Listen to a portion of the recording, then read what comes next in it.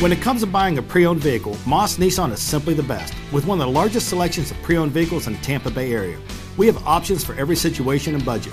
And every vehicle comes equipped with Moss Care, which gives you added peace of mind and features and benefits such as lifetime oil changes, roadside assistance, and so much more.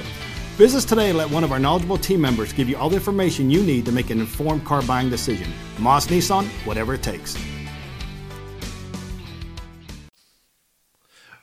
And we welcome in the radio side of things as we await Spaced Out Radio to begin here momentarily. But first, we got to welcome in Bill WD-40 so he can lube us up in the chat room for tonight's show. You always want to go into a chat nice and smooth, if you know what I'm talking about. All right, 1 second here. Hi, hold on. Hi, beautiful Bill WD-40. All right, hope you on the radio side are having a good time, and the podcast side having a good time tonight as well. Let's also say hello to Sandra Kincaid. Yes, we missed you. We missed you, Sandra. We did. We are caught up. Don't forget the Super Chat is open. Thank you, Gizmo, for kicking things off tonight. We very much appreciate the love and support. It's a great way to support what we do. And our store is open on our website. We do not have ugly swag. Horns up. Let's rock.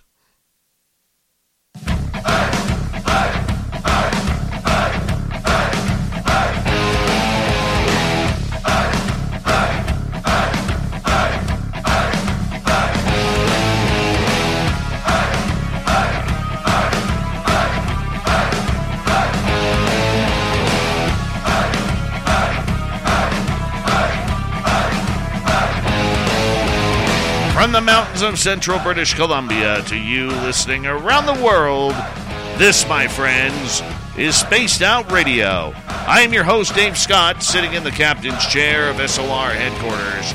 We welcome you to tonight's show on our terrestrial affiliates around North America, digitally on Odyssey Radio, TalkStream Live, and KPNL. All of our archives are free. Join us at youtube.com/Spaced Out Radio. Do old Davey the favor, hit that subscribe button. You can follow us on Twitter at Spaced Out Radio, Instagram at Spaced Out Radio Show, and on Patreon in the SOR Space Travelers Club. Our website, spacedoutradio.com. We have a plethora of features for you. Rock out to Bumblefoot, read the news wire, check out our swag as well. Tonight's show is brought to you by Chive Charities. Help make the world 10% happier by visiting Chive Charities today.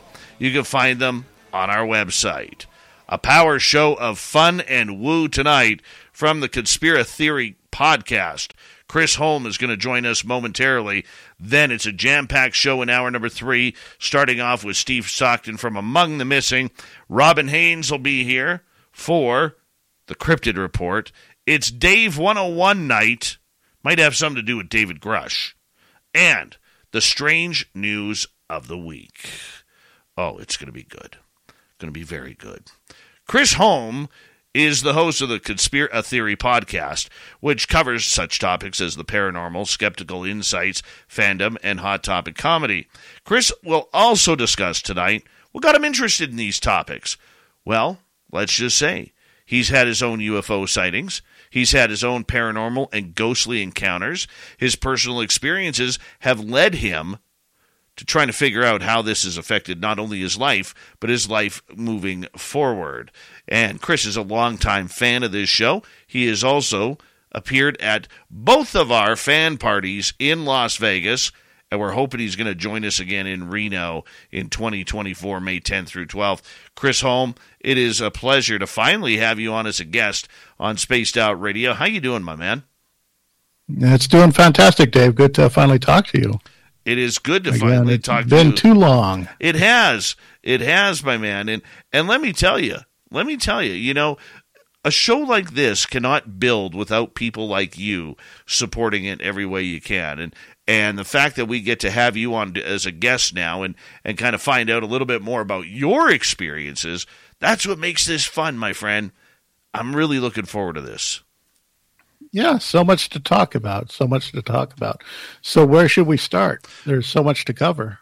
Well, I mean, you got a little bit of a rundown. I mean, you've seen UFOs. You've had experiences with them. You've had experiences with ghosts. You're an incredible artist who has helped out people like R. Keith Andrews in his books, trying to put things together. And if you're a longtime listener of this show, you know who R. Keith Andrews is, literally the conductor of the Woo train. And, he'll be our next guest on this show as well. But how did it all get started, Chris? Were you a kid when this happened, or were you a young man when it started? Well, let's talk about my first encounter, so to speak, quote unquote encounter. It was I've been a long, student of the paranormal for quite some time. I remember when I was young, I would record episodes of sightings from on Betamax off the Sci-Fi Channel, and all of their alien abduction, the documentaries and stuff. I just couldn't get enough. Even to the point that my mother would have to step in and say, "Don't get too much into that. You'll give yourself nightmares." She would tell me that. And then, so I had to be careful with it. And then the thing is that, I had understood like the bare bones of the paranormal, but that didn't stop me from having experiences. The most crucial experience that I would say that I had was a sleep paralysis experience. And the thing is, I understood what sleep paralysis was, but when you're in the experience, it's sort of, you're sort of shifted out of reality, so to speak. It's sort of like being, no matter how much you study, the second that you're put on the spot, you just go blank. Wow. And that's sort of what happened to me, was where I was lying in my bed, and then I just felt this rush come over me, like as if someone took a vial full of fear and just stuck it into your veins, and you could just feel it go through your body. And I felt myself going into the paralysis. Now, I understood what sleep paralysis was. I knew all about it, but when you're in the moment, all you understand and feel is this paralyzing fear, and I just could not move, but my eyes could move. And then I was looking into the corner of my room where my door was, and the door opened, and in walked were these two entities. And then they proceeded to go through my things. They proceeded to open my closet doors and dresser drawers, and just go through my stuff like they were looking for something. One of them would turn and look at me to make sure that I wasn't moving, as if checking up on me. And then they would go about their business, going through my things, through my personals for some reason. And then they would open up doors and closets into walls that didn't have doors and closets. Now, that's the weird thing. Like they were opening dimensional pockets or something, and going through closet refuse in there. And then as I felt myself start to regain control, they slowly sauntered their way on out. Now, I have 2 layers of security. I have deadbolts, and I have electronic security. So there's no way for them to have gotten in or out without triggering or having to unlatch or having to unbolt something. And, and that was just a harrowing experience.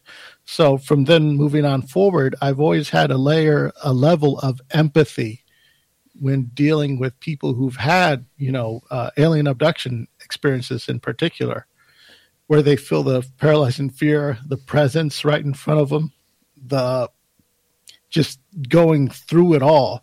I mean, my experiences wasn't exactly the same, but I can understand, going through that, what they must have been like. So that I feel gives me a level of relatability that when I do reach out to these people and try to, at least hear them out.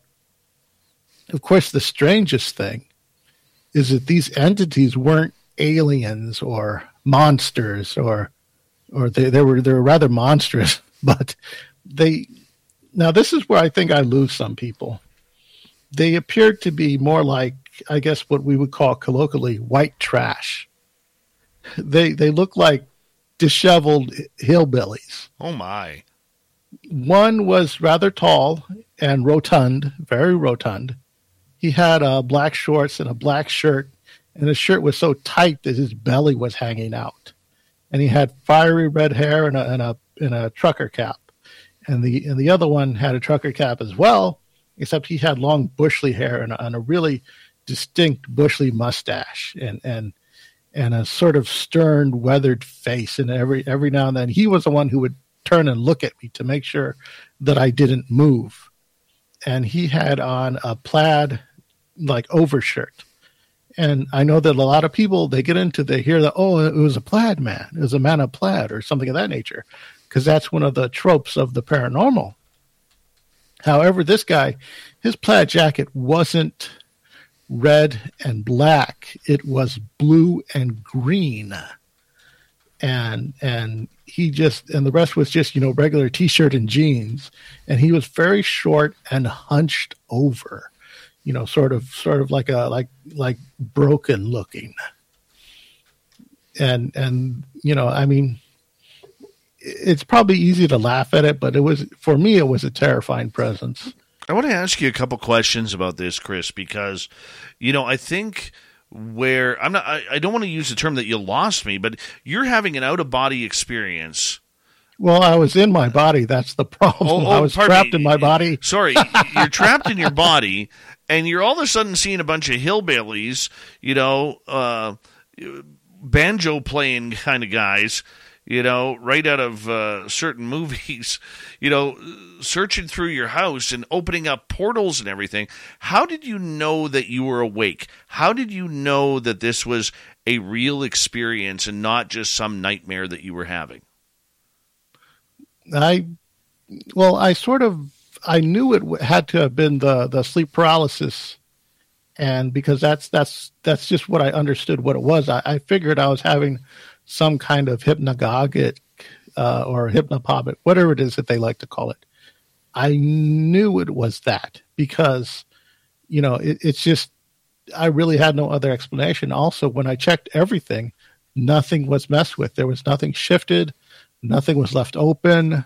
It was just the imprint of the experience. And then that, so I really couldn't quite, put my finger on it as it being quote unquote real, but it was definitely unreal. The experience itself that I had gone through.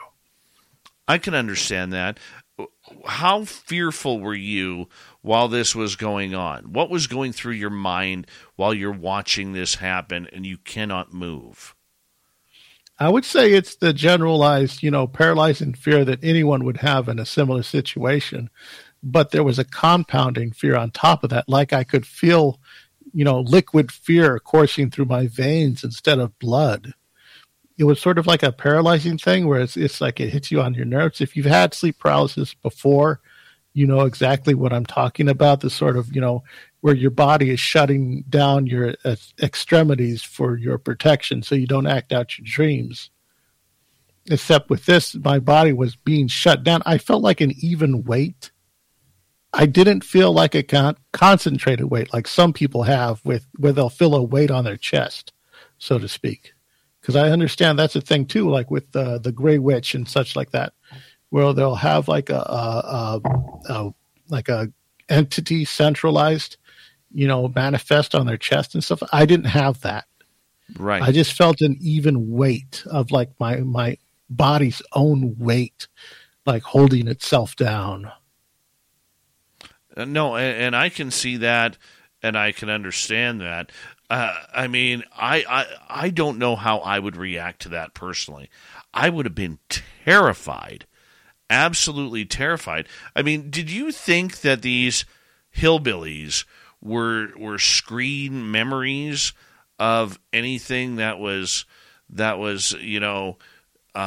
coming on up? And for our radio audience, Chris has posted a picture on our YouTube channel about kind of what these shadow beings and these hillbillies look like. But did you feel that they were maybe screen memories to ease your mind, and that maybe it was aliens or it was something a little bit more nefarious? If it was some sort of, external entity, like wrapping itself in a skin, like pulling the tropes from my mind, yeah, I accept that possibility. I mean, I don't know what it is that they wanted. I mean, at the time, all I had was just, markers and erasers and sketch pads and stuff like that, just thrown about my place. And if they're going through my knickknacks, I mean, getting my little collectible, figurine stuff like that and running away with those, I don't know what value that would be to them, because that would be all that I had accumulated at that time. But I think it was sort of like, I guess some people, if we were to take it on a more existential level, they were probably, searching through the hidden valleys of my psyche, so to speak. If you want to take it there, I mean, I can accept that possibility. I don't know if I would put that. I would just put it off as, this was probably just a one and done experience. I probably felt the presence of these individuals before in later sleep paralysis episodes, but it's nothing where I had my eyes open that I could witness them. This was probably the first and only time that I witnessed the entities per se. And I felt, the thing is with sleep paralysis, there's a thing where when you get, if you can manage your stress and diet and stuff like that, you can pretty much avoid it. But I think with me, I would start to feel it come on, and then I was able to will myself out of it. There's like a little technique where if you just like wiggle the tip of your finger, and then the synapses in your body will reconnect, and you can pull yourself out of it, so to speak. And I've been using that technique ever since, if I ever feel anything coming on. Now, had this happened again since then? Maybe like a few times where I felt presenteeism, but other than that, I really can't say I've encountered these individuals again. So Where do you think they went? I don't know. They just went out the door and disappeared into fat air. Wherever it is they went home to the trailer park in the sky, so to speak. I mean, whatever, just so long as I'm not dealing with them, that's all that I care about. I mean, for a lot of people listening, they're probably like, what kind of mushrooms were you on? And that is the logical question that a lot of people will have regarding this experience, unless you have had something extremely traumatically strange happen to you. You're not going to understand this feeling. I've had mushrooms before, and they didn't do that. But I'll say is that as far as some deep psychological thing, I just cannot for the life of me figure it out. I mean, there's a general fear of, the stranger, so to speak. And maybe these creatures were representatives of that, of the so-called stranger or unknown person that, that if we ever encounter in life, we're puts us on a fight or flight, algorithm, so to speak, where we don't know what it is that we're dealing with exactly until we do know, and then we deal with it, so to speak. But it's sort of, I just guess it was just a generalized, just because I think we're all sort of brought up to, to fear strangers and stuff like that nature. So maybe this could have been a manifestation of that.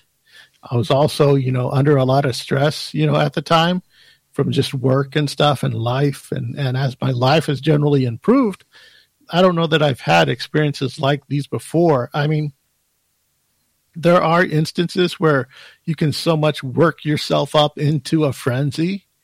Like if you get too down the rabbit hole, you can easily work yourself up into a frenzy. And I've long tried to avoid that when I feel myself getting in a bit too deep in these, experiences, so to speak. Chris Holm is our guest tonight on Spaced Out Radio. He's the host of the Conspira Theory podcast. And Chris, we got about 5 minutes to go before we have to go to break at the bottom of the hour here. And for you, having this sleep paralysis, did you think at all demons? Did you think at all something from hell was trying to rage into your soul? No, because it was like the initial intrusion, I think, was the harrowing experience, was the sense of intrusion. Other than that, I don't know. I don't think I've ever felt accosted by any kind of demonic force or any type of oppressive entity or negative whatever. Okay. What have you? I haven't felt that. I guess this was, as I could best explain it, a sort of one and done type of thing. Oh, and it's something that I don't want done. It is. Yeah. No. What is it like, though, when you are trying to move and you can't? Your arms aren't working, your fingers and legs aren't working, your torso isn't moving, and all you have is control. Like, did you have control of your mouth? Could you talk? I had control of my eyes, but I guess everything is like you try to move your arm, but the connection just isn't turning on. The connection isn't snapping. Like the signal's just not going there. And everything, your entire being feels like dead weight. That's just how I can best describe it. If I'm like, if I could, spell it out as best I can for yourself in the audience. It's just sort of like everything just feels dead. Like there's no signals going to it, even if you try to will yourself to it. That's why a lot of people describe it as, I had to quote unquote will myself out of it, because you have to sort of, force yourself psychologically to make those synapse connections so that way everything can light up again. Right. And then finally move.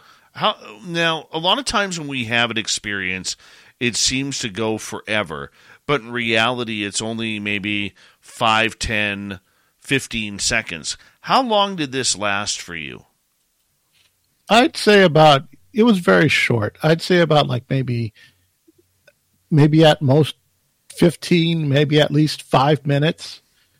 Just looking around, going about, doing about their thing. Plumbing, HVAC, and electrical contractors on Service Titan put up big numbers. How big? In their first 2 years on Service Titan, contractors typically see a 17% increase in revenue, a 9% increase in average ticket size, and a 10% increase in call booking rates. They also average a 4.7 out of 5 stars on customer review sites. Add it all up and the answer is clear. When solving for profitability, productivity, and growth, Service Titan is an essential part of the equation for contractors like you. Learn more today at ServiceTitan.com. That's ServiceTitan.com. Individual results may vary. Hi, I'm David Moss with Moss Nissan. When it comes to servicing your vehicle, Moss Nissan is simply the best. You'll notice the difference the moment you walk through our door. Our team is like family, and we look forward to treating you like part of our family. With our state-of-the-art service facility, factory-trained technicians, we are more equipped to service all make and models. Plus, with our extended service hours, our pickup and drop-off service, you can have your vehicle serviced according to your schedule, not ours. Experience the Moss difference today. Moss Nissan, whatever it takes. Because they were pretty thorough. They would like, because I had like a walk-in closet, and they would open the door to that.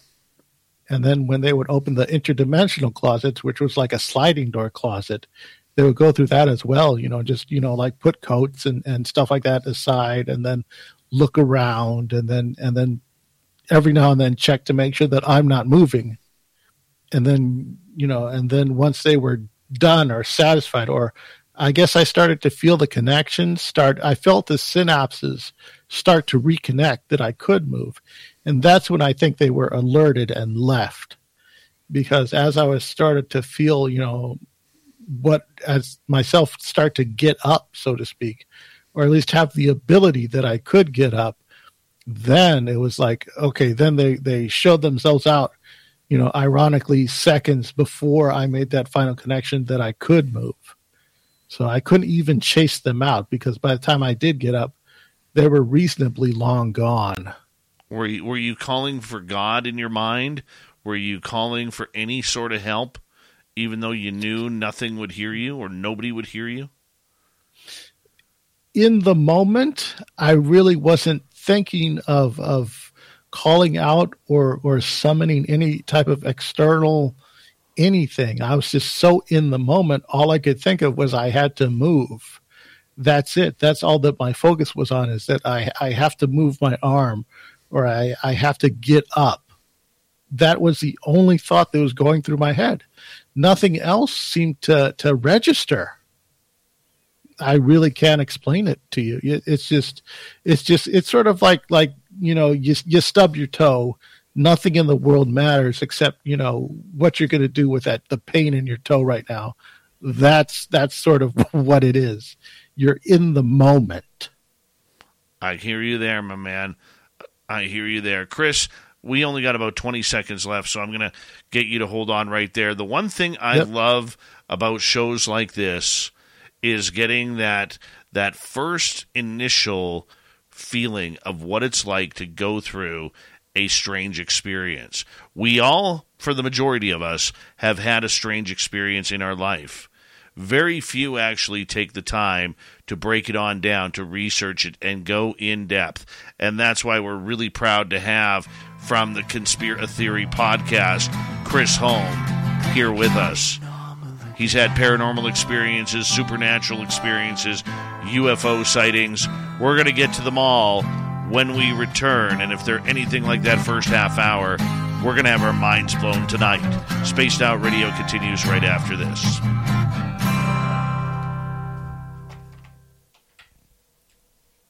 Good start, buddy. Strong start.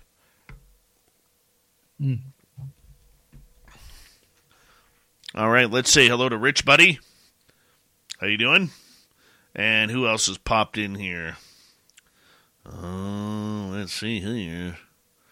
Bag those questions for hour 2.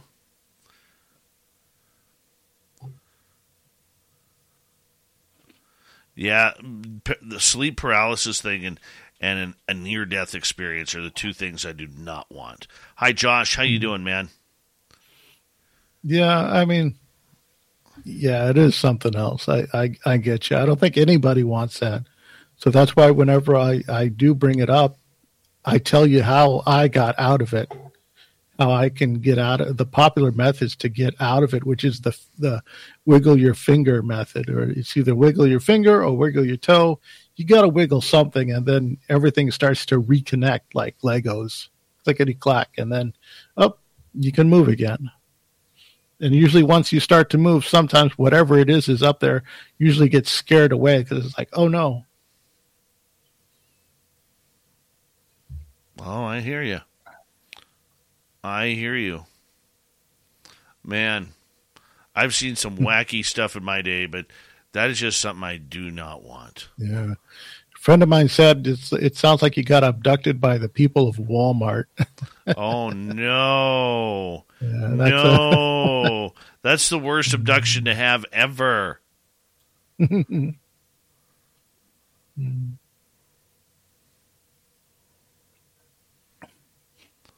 it's funny. Someone brought up mushrooms in the chat. I don't know if we'll be able to get to my mushroom story. But I do have a mushroom story. Oh, well, we'll try and get to that. We will try and get to that.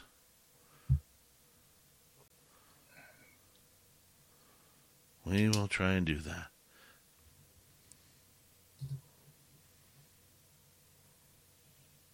All right, let's see.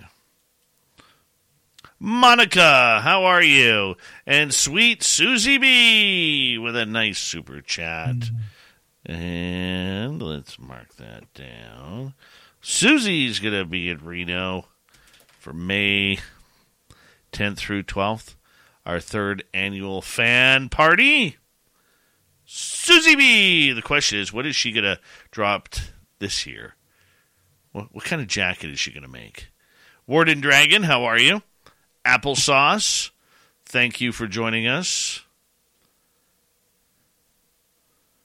Mr. Cowley, ba ba ba. Welcome back to the show.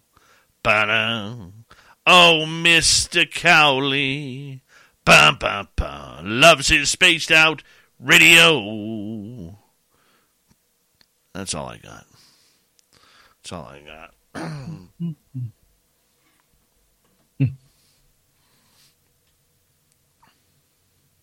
Still hot down there? We have a little cold front coming in, so it's like... Don't even say it. Don't even say it.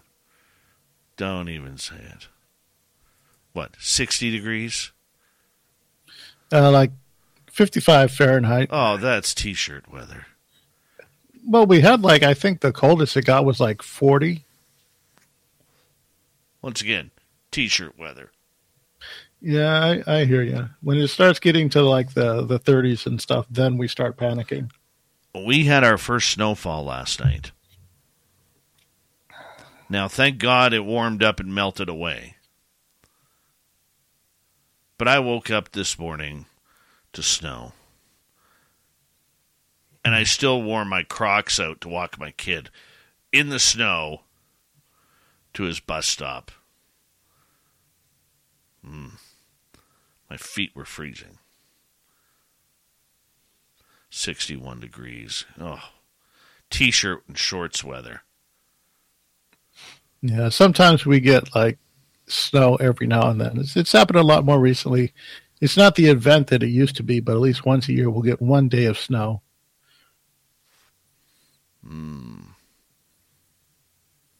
I will admit, I love the snow up until January, February.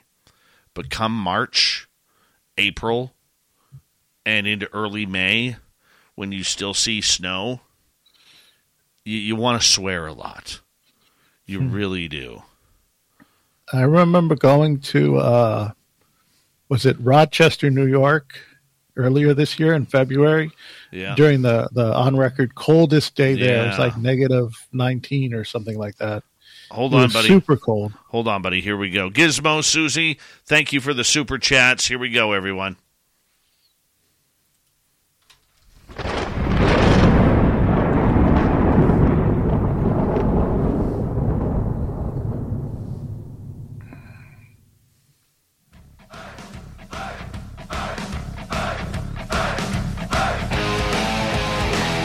We have the second half hour underway of Spaced Out Radio. Chris Holm's going to get into some UFO stuff here momentarily. My name is Dave Scott. Very much appreciate you coming on in and hanging on out with us. Reminder to all of you that all of our archives are free. You could join us at youtube.com/Spaced Out Radio. Do me the favor, hit that subscribe button. We're on every major podcast network, including Spotify, iHeartRadio, iTunes, and so much more. Our website, spacedoutradio.com. We have a plethora of features for you. Rock out to Bumblefoot, read the news wire, check out our swag as well. Follow us on Twitter at Spaced Out Radio, Instagram at Spaced Out Radio Show, and you can join the Space Travelers Club by heading on over to Patreon. All right, we continue on with the great personal stories of Chris Holm. He is the podcaster and host of Conspira Theory Podcast. He's seen UFOs. He has seen ghosts. He's experienced the paranormal and supernatural, and he's here to tell us about it tonight. Chris, thank you so much for joining us, because you rocked me in that first half hour talking about the sleep paralysis and waking up. Let's get into the UFO side now. How old were you when you saw your first UFO? Probably still in my 40s. It was recently. A friend who was an experiencer that I had interviewed on my show, he had built a sky deck on the back of his property. And he would, invite his buddies over, and we just sit there and we'd, just watch the skies. And he had these high-end Russian night vision goggles where you could see everything. Plumbing, HVAC, and electrical contractors on Service Titan put up big numbers. How big? In their first 2 years on Service Titan, contractors typically see a 17% increase in revenue, a 9% increase in average ticket size, and a 10% increase in call booking rates. They also average a 4.7 out of 5 stars on customer review sites. Add it all up and the answer is clear. When solving for profitability, productivity, and growth, Service Titan is an essential part of the equation for contractors like you. Learn more today at ServiceTitan.com. That's ServiceTitan.com. Individual results may vary. When it comes to buying a pre-owned vehicle, Moss Nissan is simply the best. With one of the largest selections of pre-owned vehicles in the Tampa Bay area, we have options for every situation and budget. And every vehicle comes equipped with Moss Care, which gives you added peace of mind in features and benefits such as lifetime oil changes, roadside assistance, and so much more. Visit us today and let one of our knowledgeable team members give you all the information you need to make an informed car buying decision. Moss Nissan, whatever it takes. Everything. Yeah. And I was looking up in the sky one time, and I saw this pattern of 3 lights, and it looked like they were inner circling in a triangular pattern. And I thought, oh, that's so neat. And there was something profound about the experience that I didn't share it with my friend, which, if I had, he probably would have done a backflip, even if he is in his 60s, or I'm sorry, 70s. He still would have done a backflip. And the thing is that it felt so personal that I just kept it to myself. And then I realized, wait a minute, I gotta share this with people. I gotta talk about it. So it was a sort of, I guess maybe I saw what people like to describe as a TR3B, because it was so high and it must have been black against the black of the night. I couldn't see any stars in between the lights that I could see, but it looked like it was just 3 lights just inner circling in a triangular pattern. I presume it could have been like the bottom of a craft, its lights, going through a rhythm of some sorts, and it just kept going on, and it just stood there. It just stayed stagnant in that one space. It could have been there all night, but I looked at it up there for like just a few moments, and I just, I took it in and I just stared at it, and I'm like, wow. I never thought to document it or to write it down or take a picture, or even if I knew how to take a picture through the goggles, that was beyond me, beyond my capabilities. But it's just I was just taking in the moment. Okay, so what did this TR3B black triangle look like? Was it typical of what we saw? I couldn't see the outline or the shape because of the darkness, and it was contracted against the dark. Even if I did have the light vision goggles, there was just no ambient light up there for it to reflect, because it was against the night sky. So all I saw was the little lights going back and forth, or they weren't going. They were going like in a pattern, in like circular, like a little pattern, but not in a circle. The shape was triangular. Like there were 3 lights, and one would turn on, then the next would turn on, then the next would turn on. It's sort of like a pattern like that, like what we see with our LED displays and stuff of that nature. It would just do that, and it was just doing that over and over in a triangular pattern. How long did you watch it for? I probably watched it for like a good, 2-3 minutes, and I'm like, wow, that's impressive. And I just kept looking at it, trying to figure out what it was. I to this day I still have no answers. I want to ask you, okay, for people who have never seen a UFO before, what is that feeling like for you? And explain what goes through your head when you have this unlikely encounter. Well, at the time, nothing was really going through my head because I was just taking it in. But then I have read and heard about this stuff. I've talked to so many people that have had their experiences, and it's one of those things that when you finally see it, you're just stuck in it. It's like you're just stuck in the moment of the awe. I guess they call it the Oz effect or whatever, where you're just stuck in this moment of awe and inspiration, and you really can't,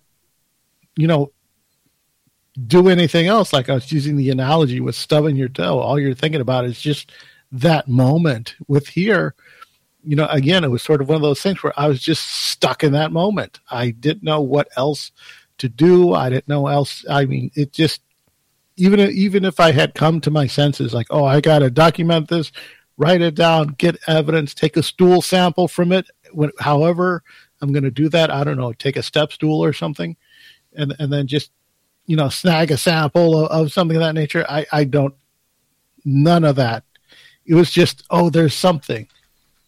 And then just experience it. And then it's like, okay, I've had enough, I mean, I had to, pull myself away from the experience, because once I saw it and looked at it, there really wasn't much else I could do except just stare at it some more.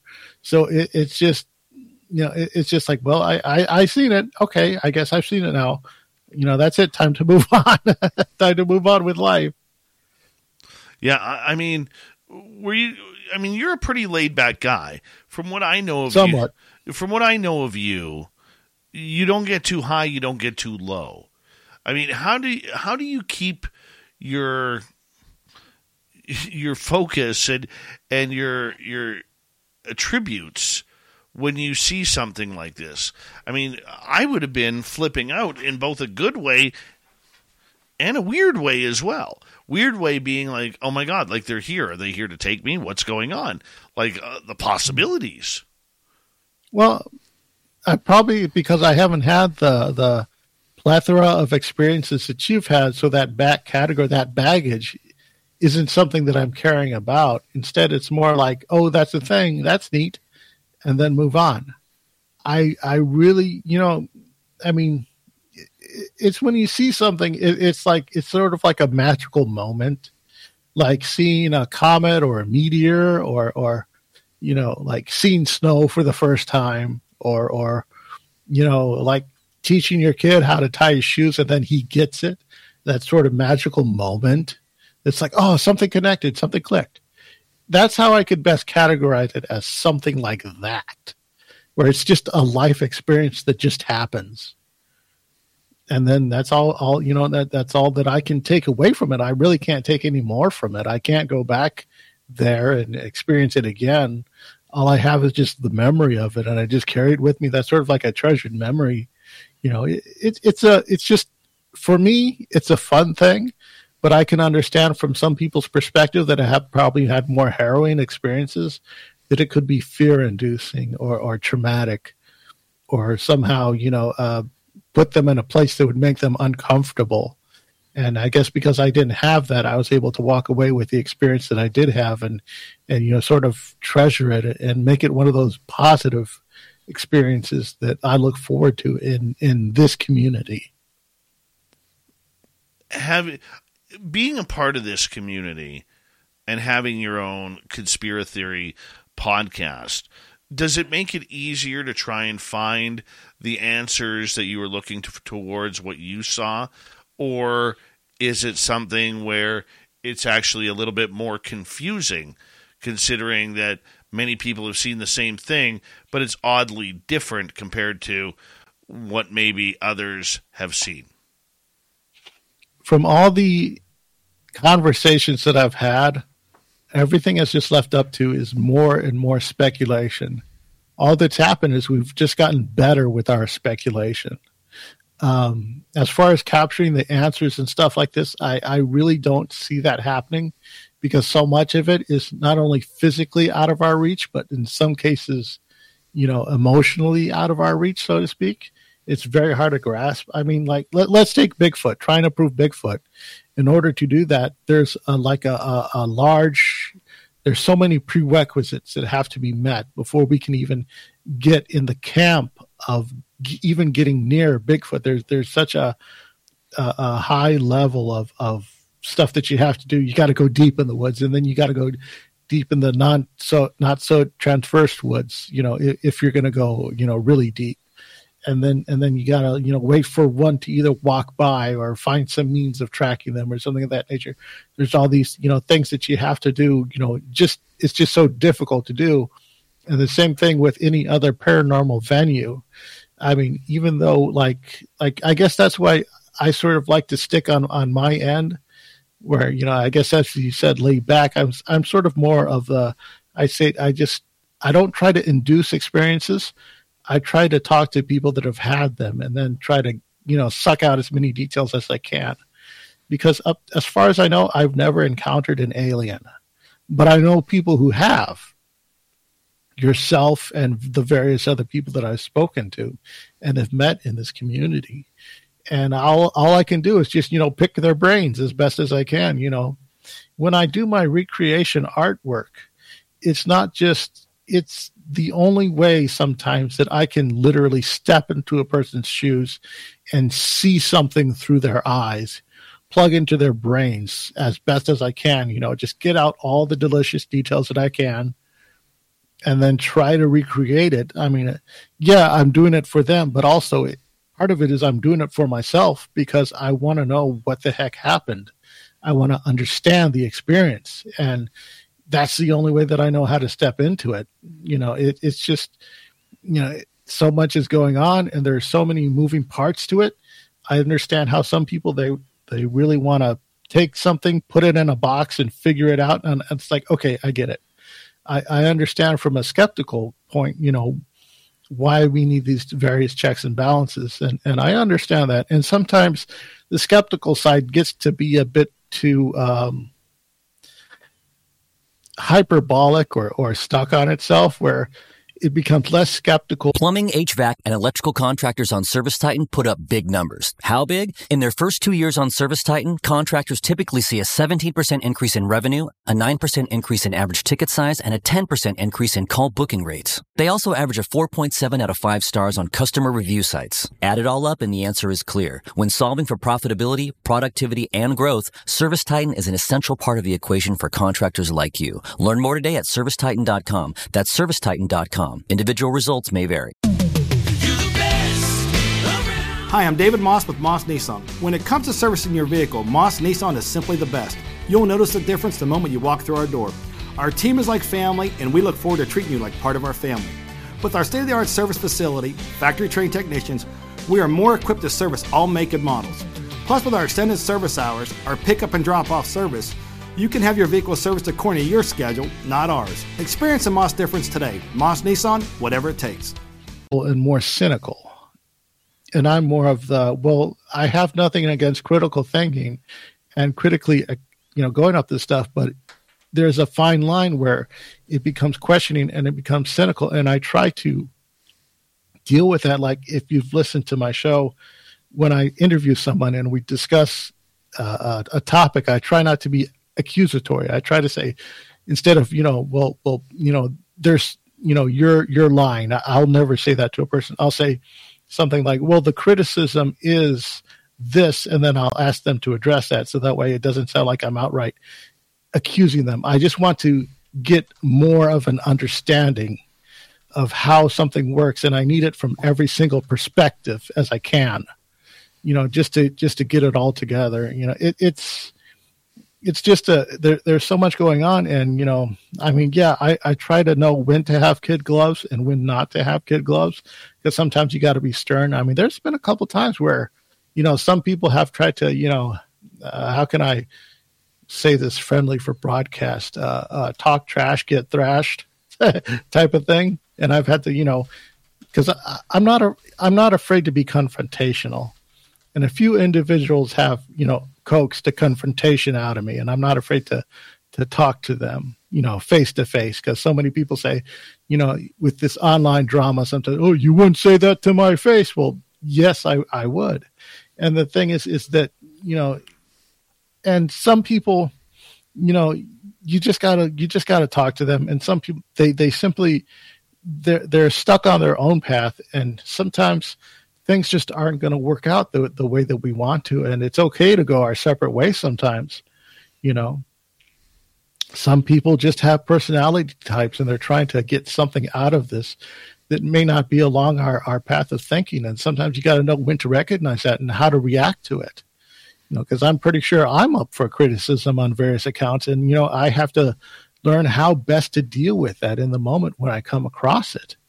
And that goes for everyone else, because we've all known people that have, once they put themselves out there or they hang their coat on something, and then there's like a level of criticism, and then they just flip out, and next thing you know, they're a meme.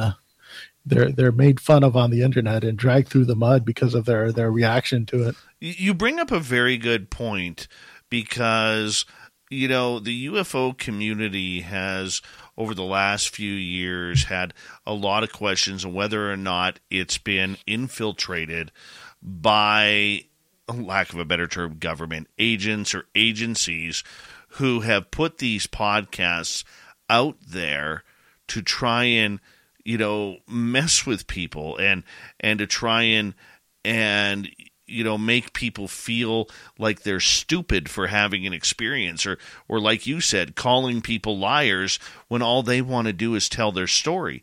I mean, do you think this is something possible that is going on right now to try and, kill this topic on a social media level? Well, yes, I absolutely do think it's happening.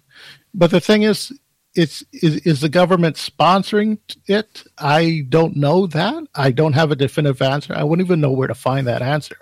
But the thing is, what I do understand about human nature is people will do almost anything for free just to get a rise. We call it the ballad of the troll, so to speak. You can never underestimate the depths to which a troll will sink. And I know I myself have in my past been a troll, and I have seen, people out there do trolling and stuff. I get it. It's an art form. I respect it. But the thing is that, for some people, they don't need to be paid by the government. They don't need to be coerced by the government. They don't need to be led. They just need to know that there's an outlet for them to stick a dagger into a movement or whatever it is and get something out of it. They somehow know how to squeeze blood from that stone for a means, and they'll, do anything to do it. And as far as that out there type of interference, it doesn't need government sponsorship, but that doesn't mean that, there is a possibility that maybe there is some government venues that are probably doing that. I don't doubt it. Some people like to joke, it's like, oh, all our politicians are, lizard skin people who eat people. And it's like, well, some of the ones that I've seen, I wouldn't be surprised if that were true. but I, it's like, hey, I don't doubt it.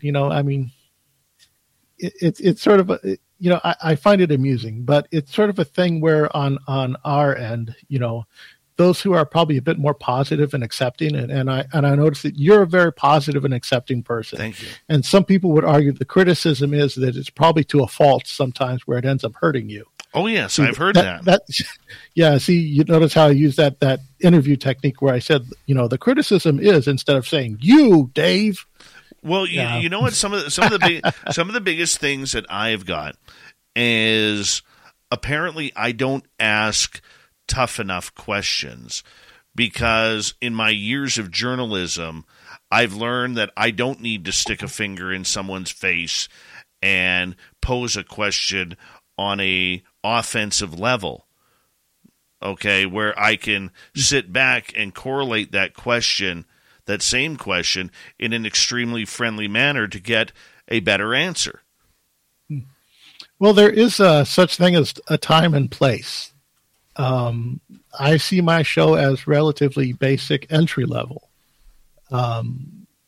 If there is a time and place in a more advanced interview, if I can ask, because I can understand those hard questions, I have nothing against them.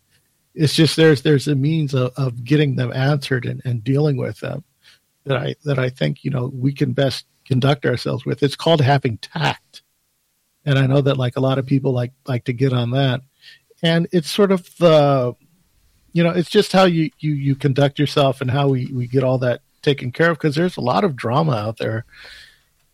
And so much of it is needless. If someone would just say, like, oh, you don't believe my story, it's like, okay, F you, and then move on.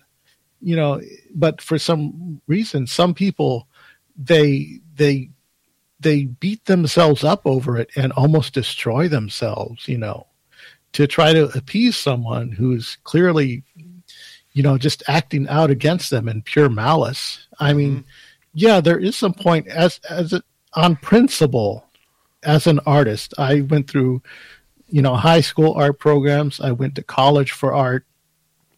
I've received, quite a bit of academic training, and the thing about feedback is you use it to improve.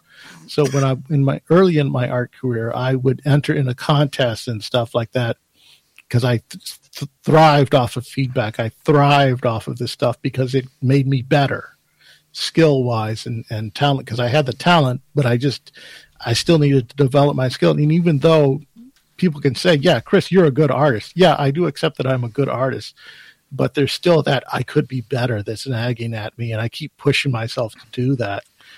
And I think we all feel that in some way, that whatever it is that our venue of life is, that we deal with that.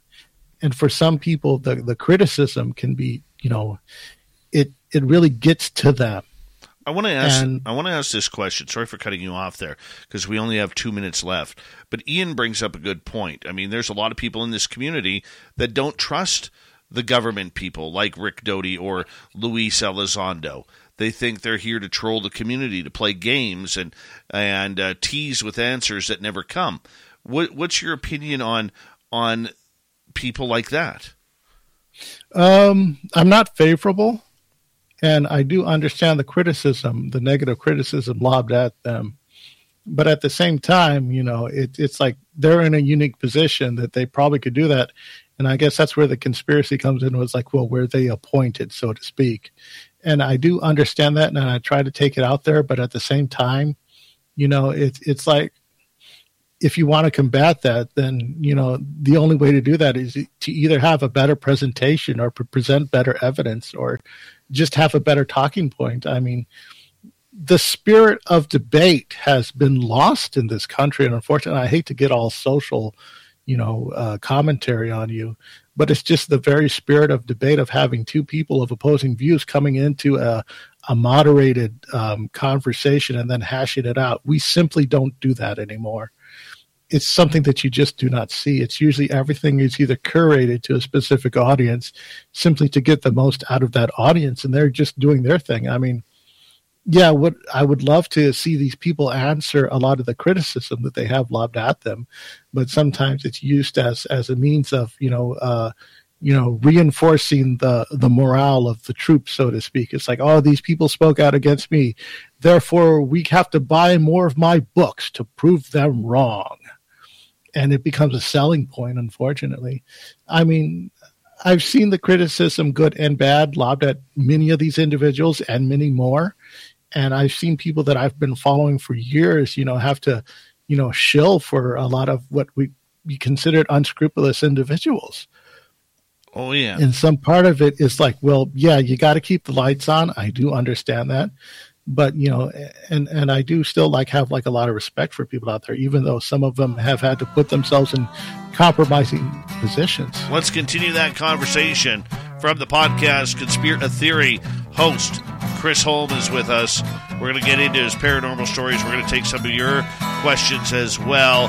Big conversation happening right here on the UFO front. We're having a good time. Hope you are too. Spaced Out Radio continues right after this. Strong show so far, Chris. Very strong show. Thank you. Yeah, I tried to skirt that issue as best I could, out of respect for you. Oh, because I understand the position that you're put in sometimes. Well, we can get into it. And we all are. I don't mind getting into it. If you want to, well, let's kick off hour 2 with it. Let's get into it. I don't mind. Yeah, well, I think I pretty much said what it is that I've had to say about it. Okay. But if you want to get more into it, just to wrap things up, just to put a nice cherry on top, I'd be happy to do that. All right, let's do that. I'm going to step away for a minute. Chris, you want to be in the room and chat with the audience, or do you want to go in the green room? Yeah, I'll be on the room, but I got to take care of myself as well. But I'll be back right away. I'm just going to mute and stop my mic.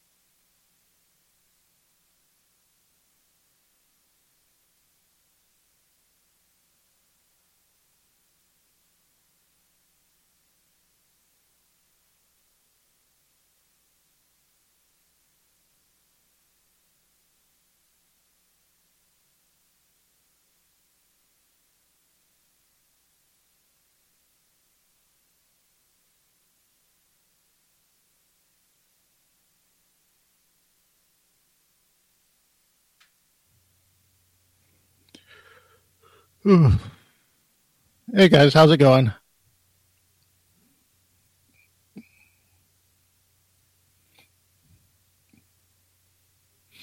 Dave's gone, so that means pineapples in the chat.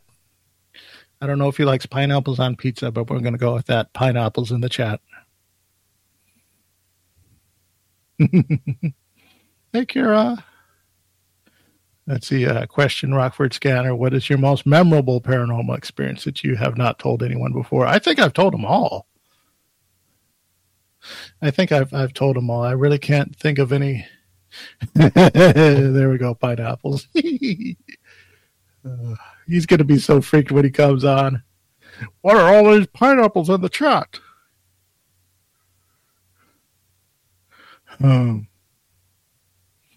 Yeah.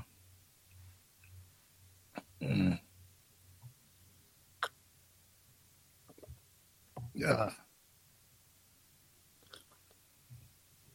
Man, I've been parched. Before I came on, I actually last night I broke my chair. The back on it, the back support broke and snapped off, so I had to run like heck all this morning and find a new chair, and I got this cool mesh one, which is really cool. It's like a high back one. And then I was working on it, getting it all together, and then I had to, at the last minute, it was one or two screws really got stuff, so I had to get the WD-40, spray it on there, and just tighten those screws up. I probably broke the thing too, but hey, it's still together for now. Quick point here. Hello, little Timmy Senor. Welcome to the chat room. And Human Carl, no, we don't need to be spreading vicious lies that I like breakfast for dinner. That is not true. What a heinous crime that is. Nina Williams, how are you? And who else do we have? Chris, did you answer the question from Rockford Scanner? Oh, I believe so. It was about which one? Your paranormal experience? Most memorable one that I have not shared. Right. I don't think I have one. I think I've shared them all. All right. We got 7 seconds. Thank you, Kira, Susie, and Gizmo for the super chats. And here we go, everybody.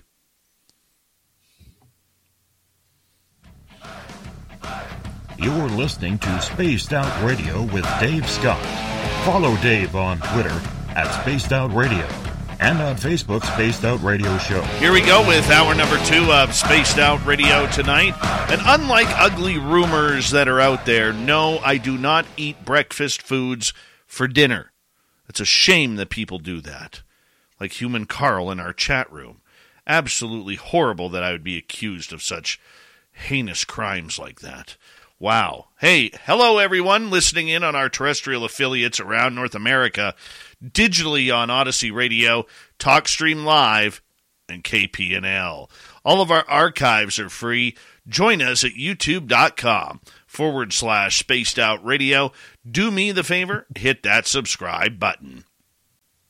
The Desert Clam has set the password for tonight in the SOR Space Travelers Club. Pezagoni.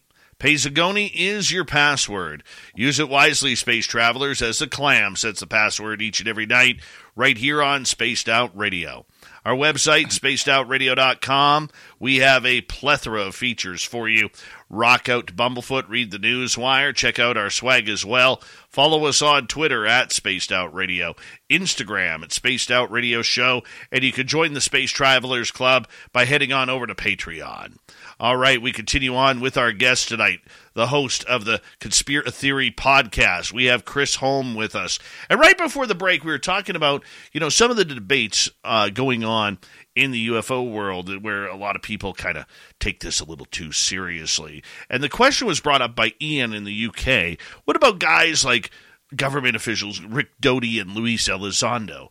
And Chris had stated that, it does kind of piss him off that these guys come in. They seem to play a bunch of word jumbles to say, hey, we're going to get closer, but we're not going to give you anything. And I understand that, Chris. I do understand that. But do you not think that we have to start somewhere to get the answers? Like, these guys can't break their NDAs.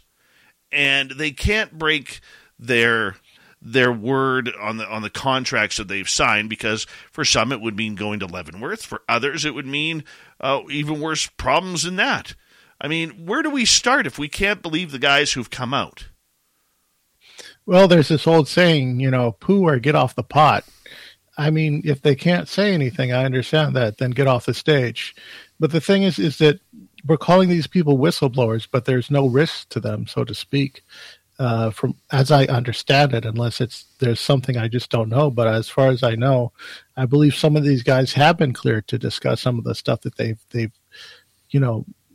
claimed to have brought forth and have simply not brought forth, just tagging us along. And any upcoming specials or documentaries with them featured them is just filled with fluff. I do think is that I mean, as far as the whole, everyone's calling themselves a whistleblower, but again, they're obtaining like zero consequences of what it is they're doing.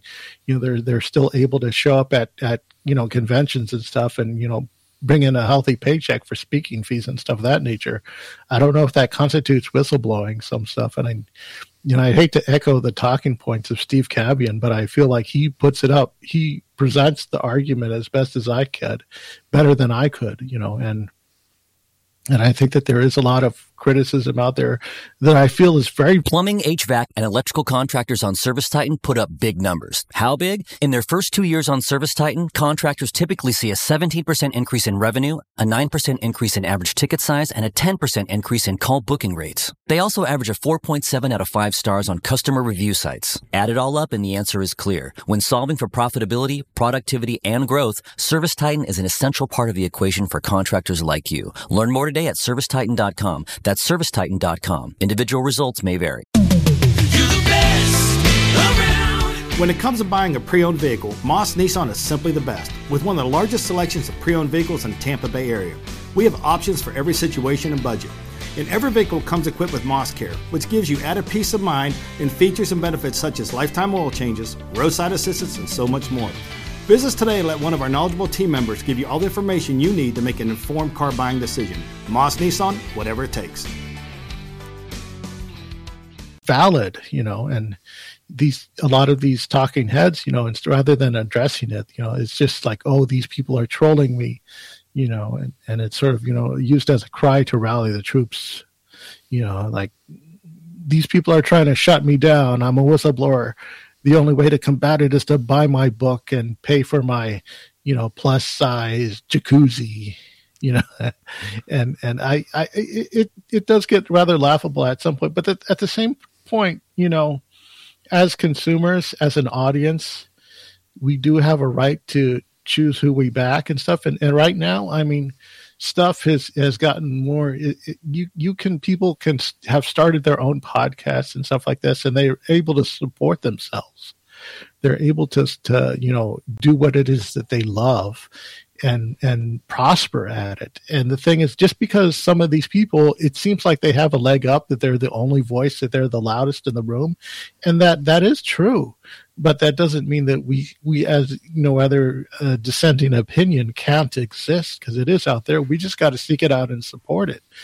One of the grievances that I often run into is that, is the whole trying to be more inclusive. And I try to, seek out more, diverse voices, be they female or persons of color. And I try to, promote them and speak to them as most as I can. But the thing is, you also have to show up. You have to go out there, seek that stuff out and support it. Nothing's going to be handed to you. If you feel that there's something that these guys aren't quite right, voice that opinion, be as tactful as you can with it, and then support the opinion that you do trust and stuff like this. I mean, there's a lot of talking about, grifters and hoaxers and all that stuff. But if they're spinning a good yarn, then I really can't blame them for that. I mean, sometimes I can understand the argument that it's rather unethical, but it's sort of a thing is that, we'll have to cross that road when we get to it. But I do feel like that, we just have to be more selective as an audience on what we subscribe to and support. The the one thing that I agree, I think your comments are very strong. I really do. My thing is, I think we have wrapped up a lot of these so-called grifters like Corey Good or David Wilcock with people who are trying to get the more serious side of the story out. I mean, look, I'm the first one to sit here and say I don't believe in UAPs. I don't. I've said that many a time. Right? I have defined through listening and my own research that there's a huge difference between what the government calls UAPs and what UFOs are. UAPs, to me, are man-made, and that's what they are searching for. Okay? They're not searching for UFOs. They're just covering the topic within their algorithm of trying to figure out who's spying on us and who's not. That being said, I do believe that the conversation has to start somewhere. And I personally would say that I am a supporter of Lou Elizondo. I wasn't at the beginning when he was with the To the Stars Academy. My mind changed. I believe David Grush in what he's trying to do. And I think that we have to give them, and this is my opinion, I think we have to give them an opportunity to sink or swim. But the problem that we have in the UFO community is that we've been played for so long by the government, by the media, as tinfoil hat conspiracy theorists, that we really do not expect, we expect that when someone of that ilk to come out of the woodworks, we expect them to come out and give us the aliens, give us the photographs, give us the proof. And it's not happening. So I see the frustration of the UFO crowd when it comes to that as well. Your thoughts? Yeah. I mean, yeah, they're welcome to your $5. They're not getting mine, but it is the thing, and I think you've summed it up very well. There is that, yeah. But the thing is, we've been playing this game for 60 plus years now, maybe even 160 years if you count the airships of the 1800s. You know, it's been going on for so long, and I understand the frustration. And I hate to get all philosophical, but sometimes I wonder maybe we're not meant to have these answers or something of that nature if we were to get all philosophical about it. But the thing is that I do feel that there is a definitive truth out there, and that what's going on right now is a lot of word salad, word games that it's being played with us, and it's usually done facetiously. I think that a lot of the stuff that we get, it's so quote unquote redacted and handled by third parties that, you know, it's going to be near impossible for us to get a straight answer or definitive confirmation. I think it was Melinda Leslie said, you know, we don't want disclosure, we want confirmation. And I tend to agree with her on that. Is that you know, I want to see the bodies and stuff like this. If I need more presentation, smoke and mirrors, or a guy doing backflip, I mean, you know, what is that one guy, the guy with the beard? There's some good beards out there. Yeah, I know the martial arts dude. Yeah. Well, anyways, I don't really like him, but he's the definitive talking head now, you know, and I just find the guy just Sean not Kirkpatrick? quite the most. Who? Sean Kirkpatrick? No, not him. Jeremy Corbell. Yeah, that's it. That's the guy. I mean, I like his boyish energy. You know, I expect him to fall over and a frog to fall out of his pocket, you know. But I like his energy, but I just don't like, you know, the he brings too much baggage, in my opinion. And I totally know that on a 1-on-1 he'd probably smear me, but it's just a sort of, you know, the criticism is there, and I feel that it is valid. Right. Well, I'm going to change topics here in a couple of seconds here because I want to get to your paranormal stories, and we do have some audience questions for you as well because we love our audience participation around here. So my question to you is this, and it's probably going to be more of a commentary. You know, where do you draw the line on grifting? Because your time is money. My time is money. Everybody's time is or has value, whether it's monetary or whether it's of your own personal day. So I don't have a problem with somebody like Lou Elizondo or David Grush coming up and saying, hey, if you want to interview me, it's $3,000. I would never pay that. Okay, because to me, if I'm paying you $3,000, you're going to be sitting in front of 1,000 people telling your story at a conference. Radio interviews are different. I think they're using it as a scare tactic to keep most of the podcasters and YouTubers away, because the majority do not have the income coming in to afford that. But I look at Dr. Stephen Greer, who's charging $2,500 a person to learn how to connect with aliens. Plus, he's got a $70 app out there that you can download, plus. Or, like we mentioned, David Wilcock or Corey Good, who, Corey Good recently in the court of law basically said that everything that he did was made up.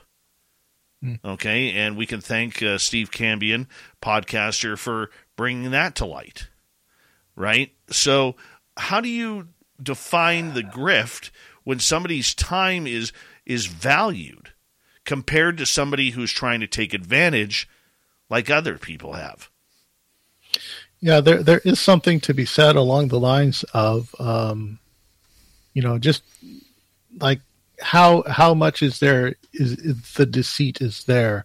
If someone's paying for an experience for an hour of someone's time, then whatever that person feels that it's worth, they set the price. That's just the way it is.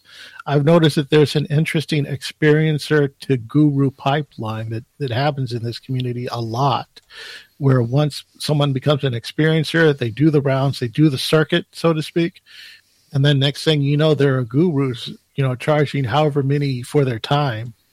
And, on principle, I really can't be against that, on the grounds that so long as they're not outright deceiving people. But at the same time, it's like you got to know what you're asking for. People have to do their research on that.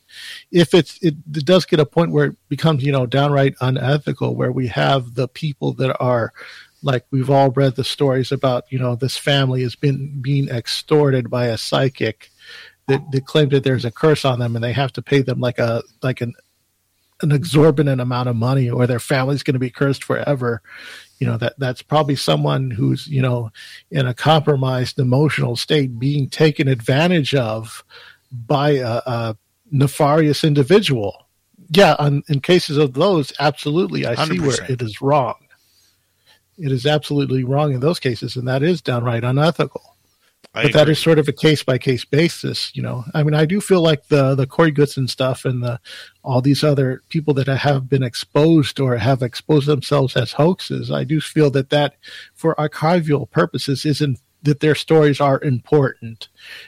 Plumbing, HVAC, and electrical contractors on Service Titan put up big numbers. How big? In their first 2 years on Service Titan, contractors typically see a 17% increase in revenue, a 9% increase in average ticket size, and a 10% increase in call booking rates. They also average a 4.7 out of 5 stars on customer review sites. Add it all up and the answer is clear. When solving for profitability, productivity, and growth, Service Titan is an essential part of the equation for contractors like you. Learn more today at ServiceTitan.com. That's ServiceTitan.com. Individual results may vary.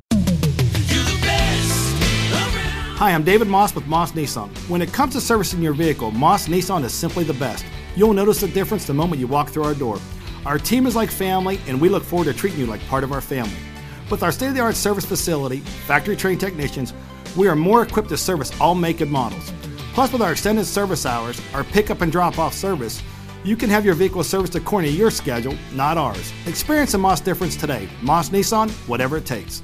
Need to have them for archival purposes so that way we can, take a look at them and compare and contrast against anything new that's coming up that is rather similar. Just because someone made something up doesn't mean that other people aren't being abducted by aliens and stuff of that nature.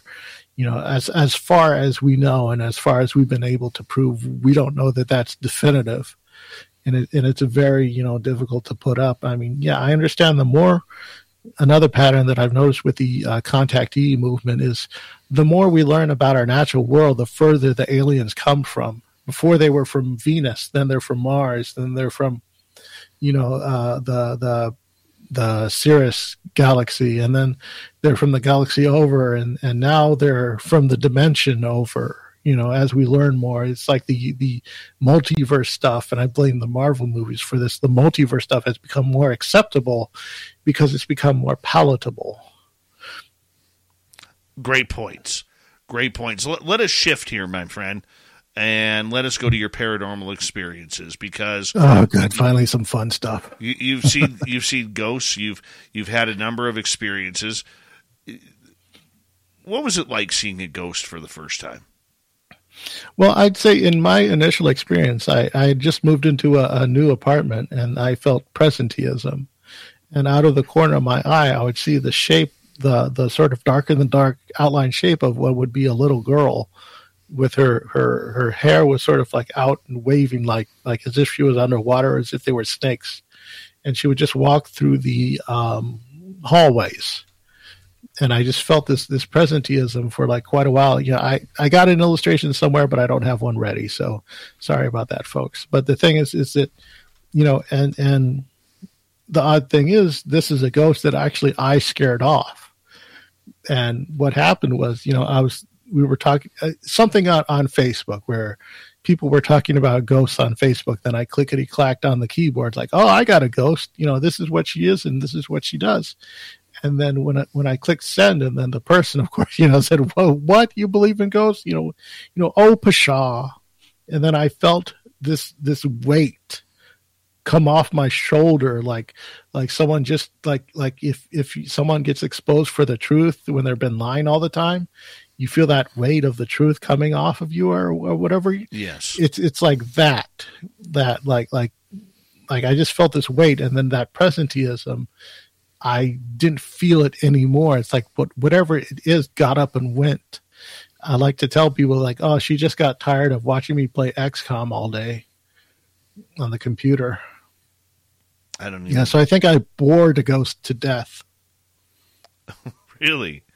That's one way to put it. I mean, here you're getting an interaction from around the other side of life, and your Xbox is more important. Yeah, pretty much. I mean, it's like you get into the experience. It's like, well, what am I going to do? I can't sit there and stare at it, 24 hours a day. I got to live the rest of my life.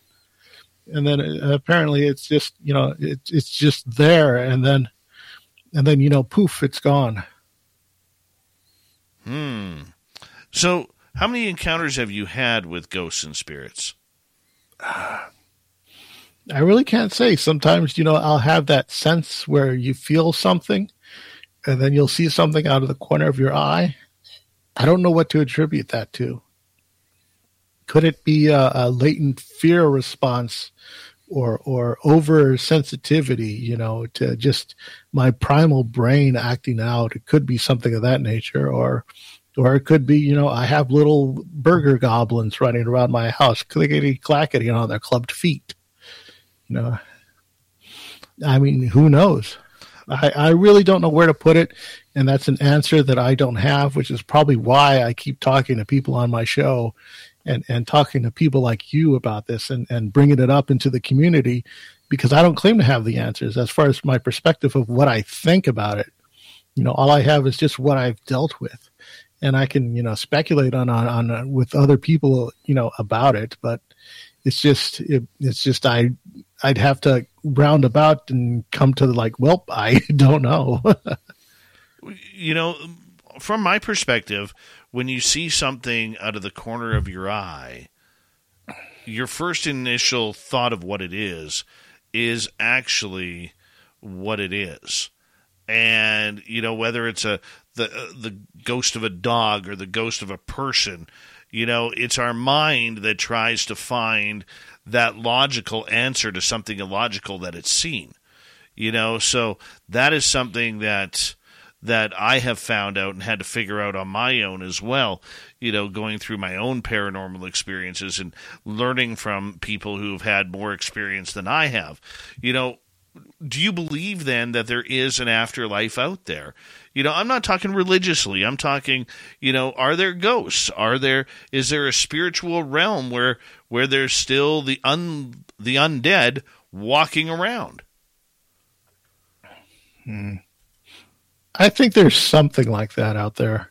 I know that there's like what people refer to as the stone tape theory. And there's this impression where our life does leave an impression on some places. And you feel it whenever you walk into a room after there's a fight, that sort of thickness in the air. And I do feel like our lives are so, we give out so much energy in living our daily lives that we do imprint on the environment around us. And I do feel that is a thing.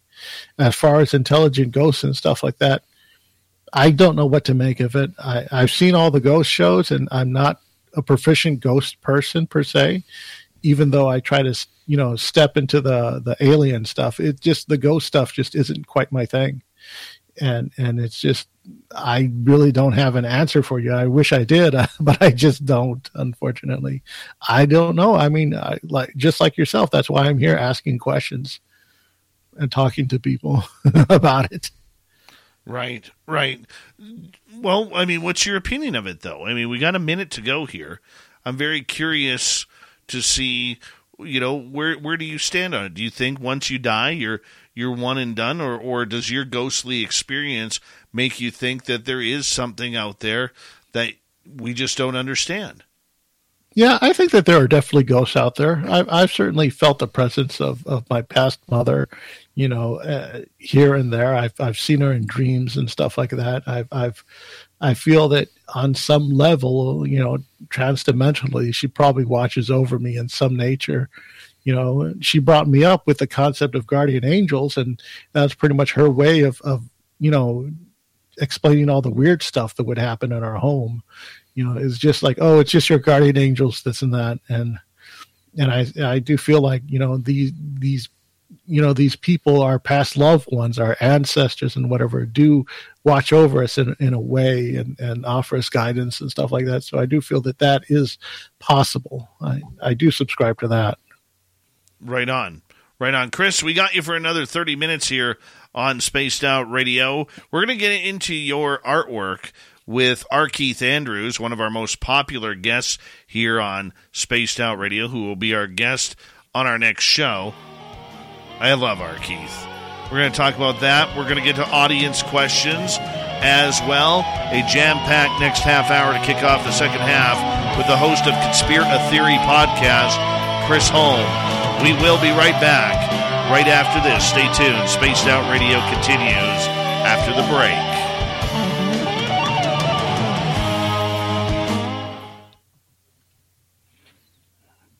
There we go, my man. Almost done. This is flying by. Yeah. Yeah, and I still have so much stuff to get to.